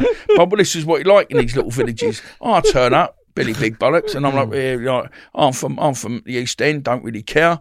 So we go to this nightclub, and also we go to the bar, also I'm sitting there and talking, and I don't know, this little firm had turned up, and I don't know, my mate's sitting down on these sofas there, and I'm sitting at the bar with my mate, no one knows who I am. All of a sudden they start digging him out, because I go mad, bing, bing, bing. All of a sudden everyone's flying about, and I mean, this geezer come up to me, he's short, stocky geezer, he was a bit of a lump, and he had this Mohican. And he looked like the white version of Mr. T. But he come up to me, he goes, and I stood there, and I just have glasses then, and I put my hand out like that, and I cocked it back, and I said, how do you want to be, mate? And my exact was, what do you think, my wanker, because I wear glasses? I said, let's go then, mate. And he stood there like that, and he just stood there and went, no, you're all right, mate. And I went, yeah? He went, all right. And then he just walked off. My mate went, what the hell happened there? And I'd known this guy for a couple of weeks, and I said, that was my weakness, because I want to be your friend. And I wasn't so, wouldn't never say I was so used, but yeah, I got used, but I got paid to be used, and that's all I was, you know. Again, I keep saying about my friend, I'm so lucky with my friends, really am, the ones that have stuck by me, because, you know, I didn't have to, you know, but they did, so. But if you look at programs like The Last Kingdom or The Vikings, and you go back hundreds of years, you would have been a hero, because you would have been the toughest one of the toughest gladiators. See, listen, I would have been, you keep saying, my friend, you know, I'm a gladiator, so, and I need an arena to perform in. So the arena's always nightclubs, pubs. We had this discussion before. Anywhere there was drink and drugs. I mean, I was like, I'd walk in there and they're like, you know, but then I keep saying it, I become someone I didn't like, because I could look at someone now and go, 9 times out of 10, when you look at someone, you go, well, I don't really like that band. It's what you don't like about yourself. And that's really true, because I'd bowl in somewhere. I could walk in a pub and people go, oh, Dom's in here tonight. Oh. But also what I did for certain people, and they know what I did, I actually kept violence out of their places, because I'd be in a bar and they'd see me sitting there, where people they'd walk along and they go, oh, let's go in here, and they want to take a liberty. They go, well, bet not in there, Dom's in there tonight. Or I'll get a phone call, pop down so he's had a bit of trouble with son. And most of the up and coming boys, I knew them all. So I'd walk in there and they'd go, no, leave it tonight. Leave it. Or there'd be doorman there, and then because you knew them, you'd always back them up. Not that I had to, but you'd always. So somewhere along the line, someone got something out of me more than I got out of them. And yeah, he said, I would have been all right as a gladiator, I reckon, wouldn't I? You know what I mean? You know, I don't know if I look like Russell Crowe. You know, I look more like Emu, you know. But I don't know. So what you've not talked about is your job keeping the fighters apart at the weigh-ins. What was that like? That's been great. I mean, I've done that since. I mean, the first job I ever done was when George Foreman come over and worked with E-Box Terry Anderson. That was 1990, I think that was. And I've always done it. Always been one of the jobs I've fallen back on. I mean, I always remember the famous one was, what's it called? Nathan Cleverly and Tony Bellew. I remember Tony playing up, and I actually picked Tony up and walked him out like the back. And I said, oh, come on, Tony. He goes, no, you're right, mate, you're right. I knew you like. But I made so many friends through that. I mean, going with the boxing. I mean, listen, you know, I was all right. I was doing that security before I boxed. So then I knew everybody before I turned pro, the border control, things like that. I mean, it's like I said, one of the greatest jobs I've ever had, and I felt such a traitor to Ricky Hatton, was looking after Costa de Zoo when he come over, and we were in for 3 weeks, or nearly 3 weeks, from the day he landed to the day he went back. And like, we got a fella there called Ron Nash and Kerry, and they were out in Australia. I'm still friends with them today. I keep promising I'm going to come over there. I scare them one day. I'm going to phone them up, be at the airport, come and pick me up. Again, you know, that was a great job. I mean, like, you know, we were backstage with the likes of like Enzo Macronelli. Now that's a great fight. And and I always remember I bought his kiddie when he had his boy was born. I bought his kiddie his first Scalextrics, little Scalextrics, like Galzaghi, things like that. The Ricky Hattons. You know, I mean, I remember being at the weigh-in for Nigel Benn's fight with Malinga at Newcastle. Then I was up and coming. Now, I'll tell you one little story. Good. Now, this is a funny story there. When it was me, Johnny Farstands, and Will Irish. And I've got to be careful what I say, because, you know, I ain't racist. But now, Will Irish, black guy, good-looking guy, dead ringer for Nigel Benn. So we go up to Newcastle. They had the weigh-in. So the day that Nigel's coming, I think Peter DeFreitas says, he's a good pal of mine. They weigh Nigel in, so he goes off. So what normally happens is after the weigh-in, we have all day or night to ourselves, and we start work next day, normally about 1 o'clock. So we go to this bar, I think it's called Lucy's, down in Newcastle, on the was it the lock or what they called it, the dock. Really, and it's happening in this bar. Oh my God, it's happening. So me and Johnny and Will were there. You got Bobby Ches, great fighter. He was doing the talk over for the American TV they had on. Who else was there? Glenn McCorry, everyone's turned up this bar. So, of course, you've got this Will Wave. There's a dead ringer. He used to have the little ringlets on it. And I think that's what he used to do because everyone thought he was Nigel Benn. So we're at the bar and he's ordered a bottle of champagne, giving it Charlie Big Bananas. Wearing such like, I've got girls around me. I'm like, you know what I mean? It's only because they think we're Nigel. Anyway, so what happens? We end up going back, go to work, do the show. Poor old Nigel, I think that Nigel, Malinga beats him on points. We end up going back to the bar. You know, this is like, and he goes, hear these people. Now, Will never come back with us. So it's me and you should have heard these people. Ain't Nigel Benn, no wonder he fucking lost. He was in here last night drinking champagne and this, and it weren't. It was poor old Will. Anyway, another one. So we were doing the personal security for Prince Nazim. We were Naz couldn't meet a nicer guy. You know, he gets bad press and everybody don't. This geezer, I don't think you're going to see many fighters like him. He was a phenomenon. You know, kid could bang so hard. You know, flash as you like, but this kid, he could back up what he said. So this was the night where he's fighting Paul Ingle. So we're up there, we're with him, we're outside his room. Anyway, so this night, it's the night, I've done the weighing. So this night we get a call, we're outside his room. Right, boys, get ready. He wants to go out. This is the night before the fight. About 11 o'clock. So I get in, I'm lucky enough because I always used to get with, like, we've been in the same car as him, limo, and so we're driving to Piccadilly, Manchester. What's he wants to play pool? So I go, we pull outside this pool. So Kevin Camp, he was a top minder for Naz. He actually owned Top Guard he was the main man. He was John Camp, his brother. You know, so there was us. I think it was me, Johnny Gardner with Naz. Kevin's gone up to the thingy. He goes, we've got a fella downstairs wants to use a snooker ball. Who's it? Prince Nazim. Bloke went, yeah, all right, mate. I said, listen, Prince Nazim's downstairs, but he wants it on his own. Now you've got like 15 people playing pool. So you imagine what the Manx are like. Yeah, all right. Yeah. But there was two sides to this snooker ball. One was like, if I remember right, one was pool and one was snooker, and I can't remember what one was. I think we got stuck with the pool side. So Paul, Naz comes up, so we've had to put a little thing there. So he's walking, it splits in half. We're all sitting there, he's playing pool, and the guys are coming over. Like, can we get an autograph? And we're like, sorry, mate, he just wants to be left alone. He's got his fight tomorrow. Because how he used to train. So he was fighting at 11 o'clock at night. He'd always be up 11, which is a good thing, so you're acclimatised. And so we're sitting there. Like, you ain't got to get this bar. I guess what happens? We're sitting there. Someone comes up the stairs. George Foreman comes up the stairs, comes in. Hello, Naz, blah, blah, blah. Fucking hell.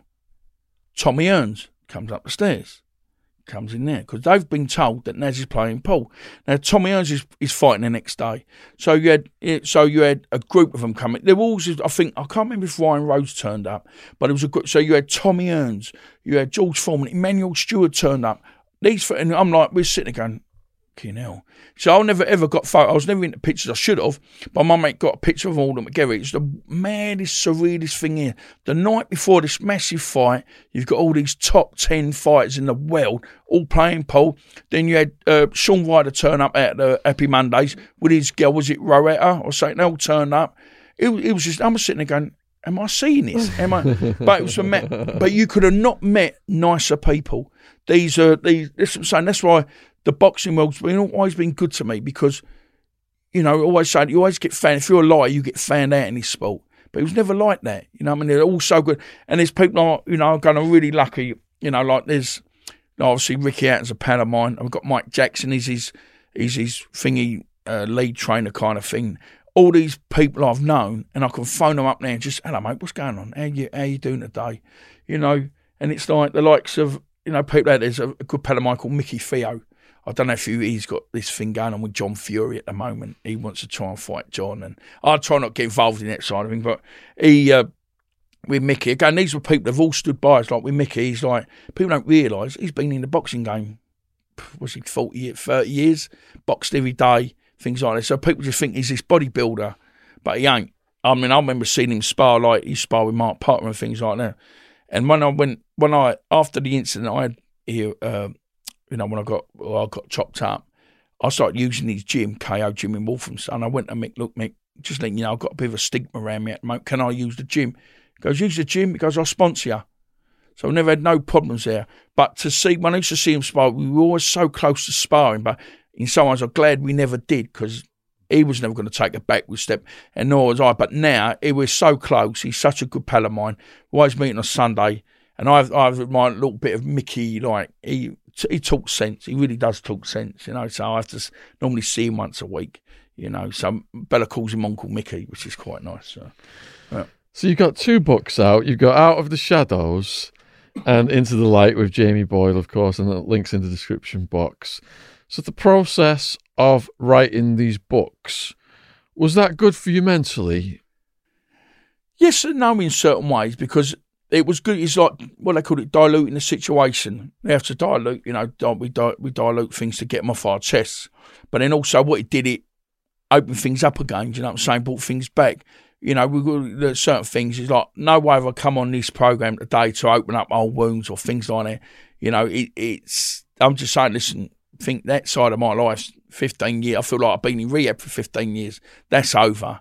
You know, what I do for a living, I do a concierge receptionist, and I do a bit of house guarding, if you want. But, I mean, the book itself was quite... The second book, in a way, it's a shame, because Nick's never read it. But if you ever read it, it's a lot about to do where I failed her in our relationship. You know what I mean? Well, I wish I could have put things right. You know, and I do. It still breaks my heart today in a way, because in some ways she's probably one of the only women I've ever loved, and still, like, she's given me the best gift I could ever have. And it's so hard, because we, where we talk something, well, we do, but then we clash so much. And that's what I said to you earlier. All I want to be is someone's first and last thing they think of, and I just want to feel wanted. I don't, and a lot of it between me and Nick was, a lot of it was mine. I put everybody else first before her, because I thought, well, we got years to go yet. When they say about making hay while hay lasts or something, when I can earn the money, let me do it.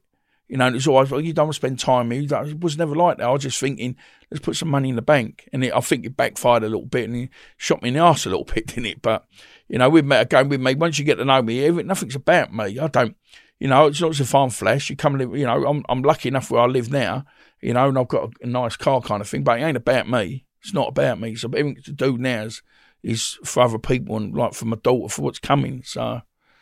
And there's also been 2 TV programmes. I mentioned Danny Dyer. I'll put the link in the description box below this video if you're watching this and you want to watch his Danny Dyer.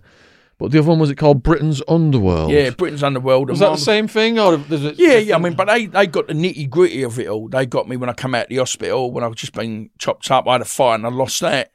And that, to me, it was like, that's real life. Not everything, if we can sit in, if there's any, budding producers out there saying fancy doing something with us, but we need to have, I want to have an happy ending. You know what I mean? It's like, I want to run off into the sunset with Bella and perhaps a new wife and a dog or something. You know what I mean? Like, come on, let's go. I just want to be happy. And it's, there could be ever a laugh. Of course, I'm not moody. I'm a moody git, but I'm not like doom and gloom. But yeah, just saying, let's put a spin onto it. Let's put something nice. Come on, I think I deserve a break somewhere along the line. I mean, listen, I paid my dues, and people, they know I paid my dues, and I've apologised to people that have put like this. There's a lot of people out there now see my face every time they wash their teeth in the morning, what I've done to them. And I'm not happy about it. I'm not proud of it. And I'm going, listen, I'll say opening because my daughter's sitting there, and I'm not proud of it. That's why I'm trying to put a different thing to this. This ain't me trying to say, I'm the artist. No way have I sat here going, I'm this tough geezer. I'm saying I fucked up. I made a lot of mistakes, and I just want to. I'm not putting them right, but just for me, this is my like what they call it when you go like confession kind of thing. It's not. So can people still watch Britain's Underworld? Is that on YouTube? Well, that's quite an hard thing to get hold of. I mean, I'd love to get hold of that myself, only because that's proper gritty. It's proper. You see, I've lost my fight. I lose my dad. I get chopped up. You never know. I probably had the winning lottery ticket and I lost that as well. You know what I mean? But that's probably But what I can say about that documentary, that's you want something hardcore. If you can go that side, there's people that they're like this. You ain't gonna get no lower than that. So it is what it is. So Jamie described you as a big scary bird to look at, but a broken boy, emotionally damaged inside. Do you think that's correct? You won't not get hold of him. Nah. Listen, can I be honest with you? He ain't far from the truth. Listen, my mum and dad are gone. I miss my mum. oh my God, I don't know if your parents are still alive, so I miss my mum terribly because the way my mum went, she went in weeks. We didn't realise. We thought we had time. My brother's not well. He's got, he's got cancer. And we do this. But I said, it's not about next, it's about doing things now. Because, we've all got a bucket list, I think. But see, my dad was a nuts. He was great, he was. He would have adored my daughter. He would have adored Bella, And it's like, he was, he wasn't an hard man, but he was straight with us. He brought us out the best way he could. when you grow up and they go, well, I blame the parents. No, my mum and dad were great. They taught us manners, doing the right thing. But, Dad was 50 when he had us. So when he went, I was 32. So, yeah, it was just before Bella was born. So I was gutted. I never got to see Bella. And then, of course, my mum was ill. And I feel we flogged her off a little bit. She went back to Italy because that's where, believe it or not, I'm half Italian. My brother looks slippery. He's got hair and everything, you know what I mean? That's it, like black hair. I look like my mum. She was bald as well. People won't get that joke, will they? But it's... I feel like with mum, we flogged off a little bit. She went back to Italy. It was all the family looked after kind of thing. Then we went out over there and we basically caught. I remember being on the plane. We get a call, so look, you better come. We knew she wasn't well. We were told at Christmas she was cancer about a year. We got a call saying to come over. And I got a phone call in the morning, she better get over here. So me and my brother, I remember it kills me to say this, but we were at Stansted Airport, and I still remember having a glass of wine with my brother. And I'm saying, look, mum's pulling on. You know what mums are like, they're over exaggerate. You better go over here. So we get this phone call, sitting there with a glass of wine, and I'm saying to my brother, look, if mum's putting our leg again, I have to tell her, because I'm losing money, I'm self-employed, having time at my work, can't keep paying the rent, things like that. Of course, get up to play, my cousin goes, oh, by the way, your mum died an hour ago. God, talk that. And I still remember phoning my mate up, I'm phoning B up, and B goes, how is she? I was quite like, I said, she's gone, mate. And we were so shocked. One of the worst things I think I've ever had to do, right? I remember walking into the flat and everyone's there, all my cousins there, probably just trading family, you know what I mean? And she's laying on the bed and she's not got a light there, and I've got mental. My brother, but he's I think he's quite cold compared to me. I think that's what makes me so volatile. I'm very, very sensitive. I don't want to cry or whatever, but I remember seeing her, so we sat there. And I'm in bits. My auntie's got hold of me, trying to calm me down and things like that. So we're sitting there. So 12 o'clock comes. Everyone's gone. Just my cousin Giovanni, he's there, and I think it's Murillo. And what they do, they open the door at 12. They open the front door and the back door to let the spirit run through. He's very old-fashioned. But so there's me. They're funny, if it's funny.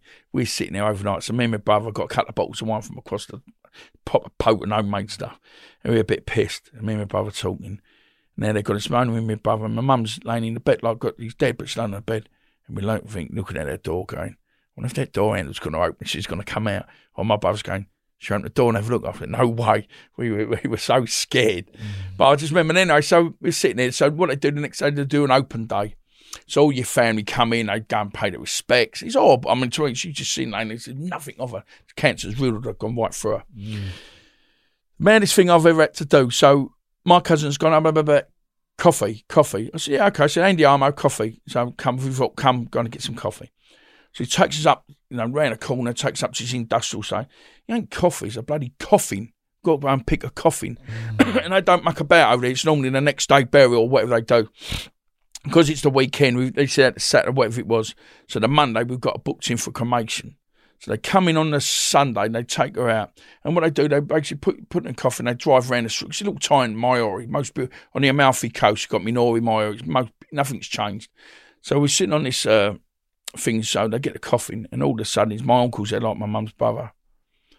The worst thing I think I've ever had to do in my whole life is that she's laying on the bed, and my uncle says to my brother, get her feet, pick her feet up. And I've had to pick her up.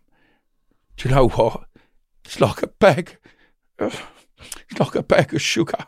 I put this woman up, and I had to put her in this coffin, and we were sitting there, and it said, killed me. Fucking killed me, it did. And I remember that.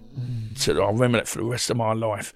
And I remember putting the lid on, and we went back, And all I could ever say, they say, if you could see your mum now, which I'd say, Mum, I'm so sorry. I'm so sorry. Should have done things so different. And that's what makes me angry. That's what makes me angry. But it's like, me and my dad were really close. That's what hurts me. But me and my mum went, because I always had that resentment towards my mum, because what she left my dad when they split up when my dad was 74. You think in that time of life, it's over. But I just remember, I said to my dad, what's going on? I've heard you split. I'm like, oh, your mum, she's going through this midlife crisis and stuff. And people were getting into my mum about getting divorced. And my dad said, don't listen to your friends. You want to get divorced? And all of a sudden, all the hard work, my dad was on print for years. So he had all these widow pensions and stuff like that, you know what I mean?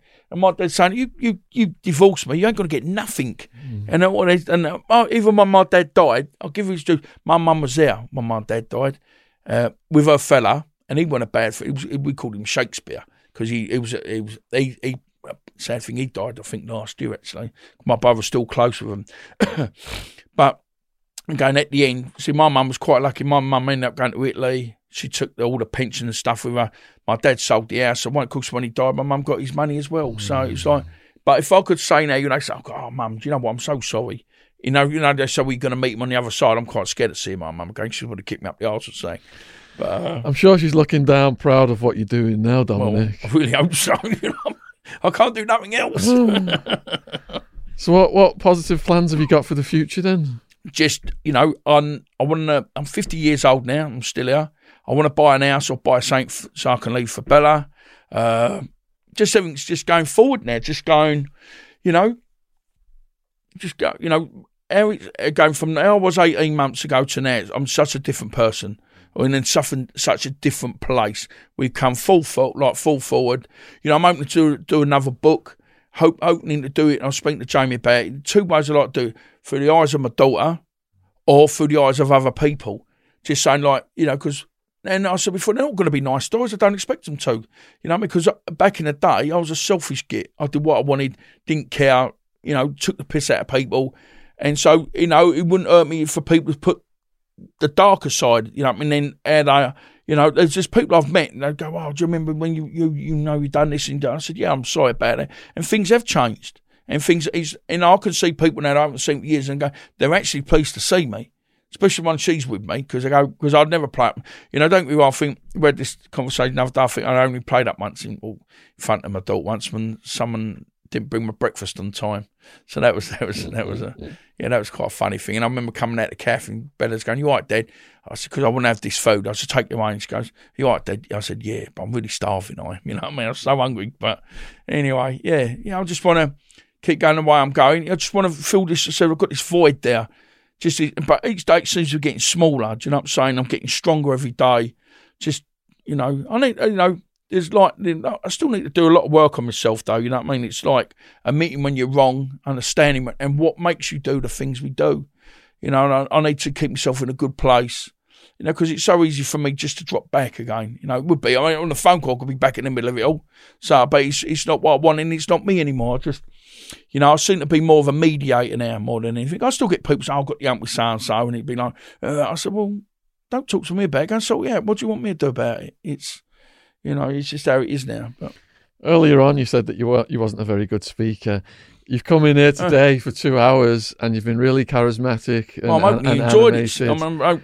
Really enjoyable. I'm sure the people watching this are buzzing right now from your story, but you've also had these important messages about mental health and the ego. Yeah. In summary then, to the young people watching this, maybe some of them are going through things, depression and stuff. What would you say to them? Well, listen, what I say, we're not always going to have good days. It doesn't hurt to admit you're having a bad. I get this thing. I'm being brought up in a society back in I'm 50 now. Back in this mental health thing, we didn't have none of that. It'd be put yourself together. What's the matter with you, idiot? You know what I mean? We're men. You see me had me a couple of, going a couple of times here. I'm not ashamed of that. I'm not ashamed to see people, but that's what makes me so volatile though. Because I can get upset, but then all of a sudden, when a flip of a switch, I can go the other way. And that's what I know. And there's certain things I know about myself. Now I'm telling, if one message I get out there, egos and pride are the 2 biggest killers out there. because what it is, it's only again what my friend, my mate Bryn always, again, I wouldn't be here without my friends. And it's like, big, you know, they're going on a Friday night and something said, your ego gets dented. Well, see, I was running people, I'm a man of my word. So if I say I'm going to do something, I'm telling you I'm going to do it, because that's all I've got is my word. And I'm hoping that's what's got me this far down. Even though I've been a right prat sometimes and I've upset the wrong people and I've done this, I've done that, I've always been good to my word and I've always been loyal. My loyalty's got me through this far. And that's why I try and say to people, you know, it's very true, especially in this boxing world. Loyalty, you need, you know what Mickey Duff said, you want loyalty, get a dog. That's so true in that world. But this world, I think for me now, has paid dividends, because certain things have happened. My friendship with certain people have shown, and they've helped me out when I really needed it.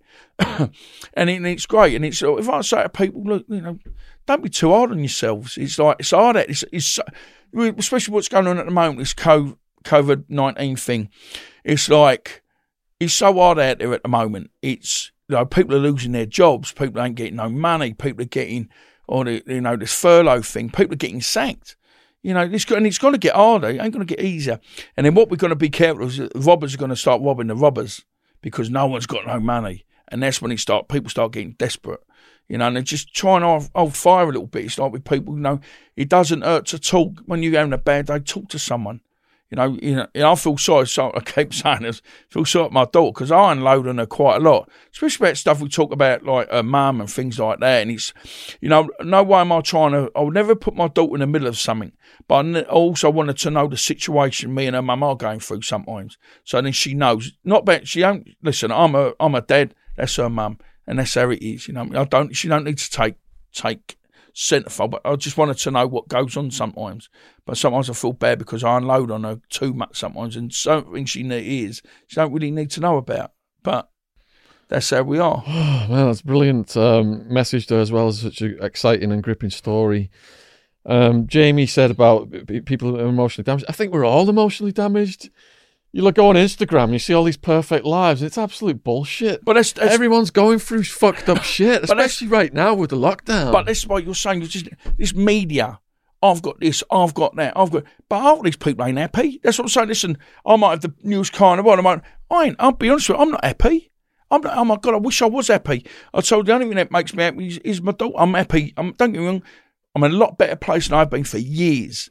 But out of sheer hard work, knowing what I want, let's go forward, we're going to do this. You know, the greatest time you'll ever see me smile again is when I'm with my daughter, or when I have to be careful where I put myself. You know, what's the old saying, when you're in the sewer long enough, you get to spot the rats. So and if you hang about with dogs, you get fleas. So I'll make sure, I want to be around winners, because winners breed winners. And that's how it is now. And I'll put myself with only good people. I'm trying to install into my daughter about, I want to have not such education, but I want to have a good career, so she doesn't have to fall back on things she doesn't need. I want her to be independent in this world, you know what I mean? Because I don't want her having to fall back on, like, you have how to put it? I don't want my daughter owning anybody anything. You know what I'm saying? So again, if I can get to 66, I was working out the other day, 66, Bella will be 32. So if I go by the time I'm 66, and then she's sorted out and she's going in the right place, then I've done my job. You know, I'm afraid, listen, I'm probably never going to I'm going to have to keep working about an hour before they bury me. You know what I'm saying? Because everything I've lived was for today. But now I know there's a tomorrow. But another important lesson, the people you hang out with determine your future. So if you're hanging out with winners, you're going to be successful. Brilliant. If you're hanging out with gangsters and killers, you're going to end up with an axe in your head. Thank you. So that's ruined my actual hair. I used to have a perm before, you know what I mean? I feel I've got more hairs on my chest than I've got on my head now. But no, listen, but also, let's have some fun out there. Yeah. Everything's doom and gloom. I mean, I'm fed up watching film. I love a good action film. But so I watched a film the other day, it's called The Secret, where you dare to dream or something. It's on Netflix, it's got Katie Holmes in it, and it was just such a soppy film, but it was a lovely film. Because I'm fed up, don't get me wrong, me and Bella watching Halloween 2, the old one. I had to turn it off, because I was get myself scared. I drive around my mate's property sometimes, and he's got a forest. And nobody don't want to see what's Halloween. All of a sudden you go and they'll see a bloke with a white mask on, because I'm knocking you down, mate. I'm going to see I'm talking to you. I'm knocking you down, mate. But it's like, but But it's just mad, ain't it? It's just mad how people, you know, we need, like today I was watching Only Fools and Horses. You can't be, but just something, a bit of comedy. It's just something that makes you laugh. Or then you thought, so what's the other program? What's the other? It's a bit Afterlife with Ricky Gervais. Yeah. But he's got Flipper boat. And it always makes me cry a bit when he's got his dad sitting there. And he goes, I love you, Dad. And he goes, poof. But that's my dad. That was exactly how my dad was. Yeah. I was 26 when I just won the Southern Area title, and I put my arm around him. We moved him down to a mobile home place, and I put my arm around him. I said, I love you, Dad. And it was the first time he hugged me back when I was 26, and I love you too. Because when we put go, hey, you know, we all straight and all like mucking about. Because you couldn't say you love each other back then. But I do. I'm very again, gifted to people I love. You know what I mean? There's an handful of people I love, you know what I mean? And I true. And I'll get off the phone to my friends. I love you, mate. Because tomorrow's never gifted, is it? We're here today.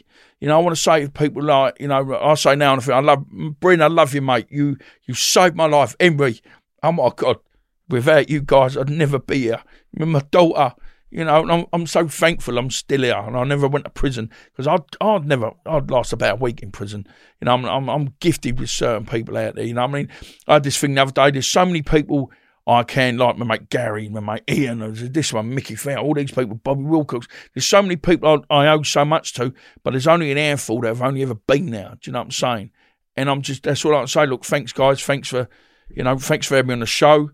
Thanks for my friends. You know, and let's just keep going the way I'm going. You know what I mean? It's like, and just people leave me alone, because one thing I'll tell you now. So about change. I ain't changed. I've just got wiser. So if anybody thinks I'm a pussy or whatever, no way. But I just know with every action comes a reaction now. So it's got to be worth the time for me to vent my fury, because, oh my God, I'm still that same person. But I just know that with the state of the art things now, that I can't get away with the things I got away with before.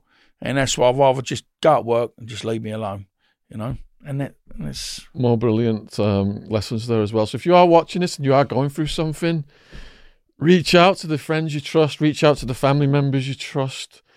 You see these perfect lives on Instagram, but I guarantee they're going through shit as well. If you think, I can't reach out to this person, I don't want to bother them, they might be going through something that they want to share with you.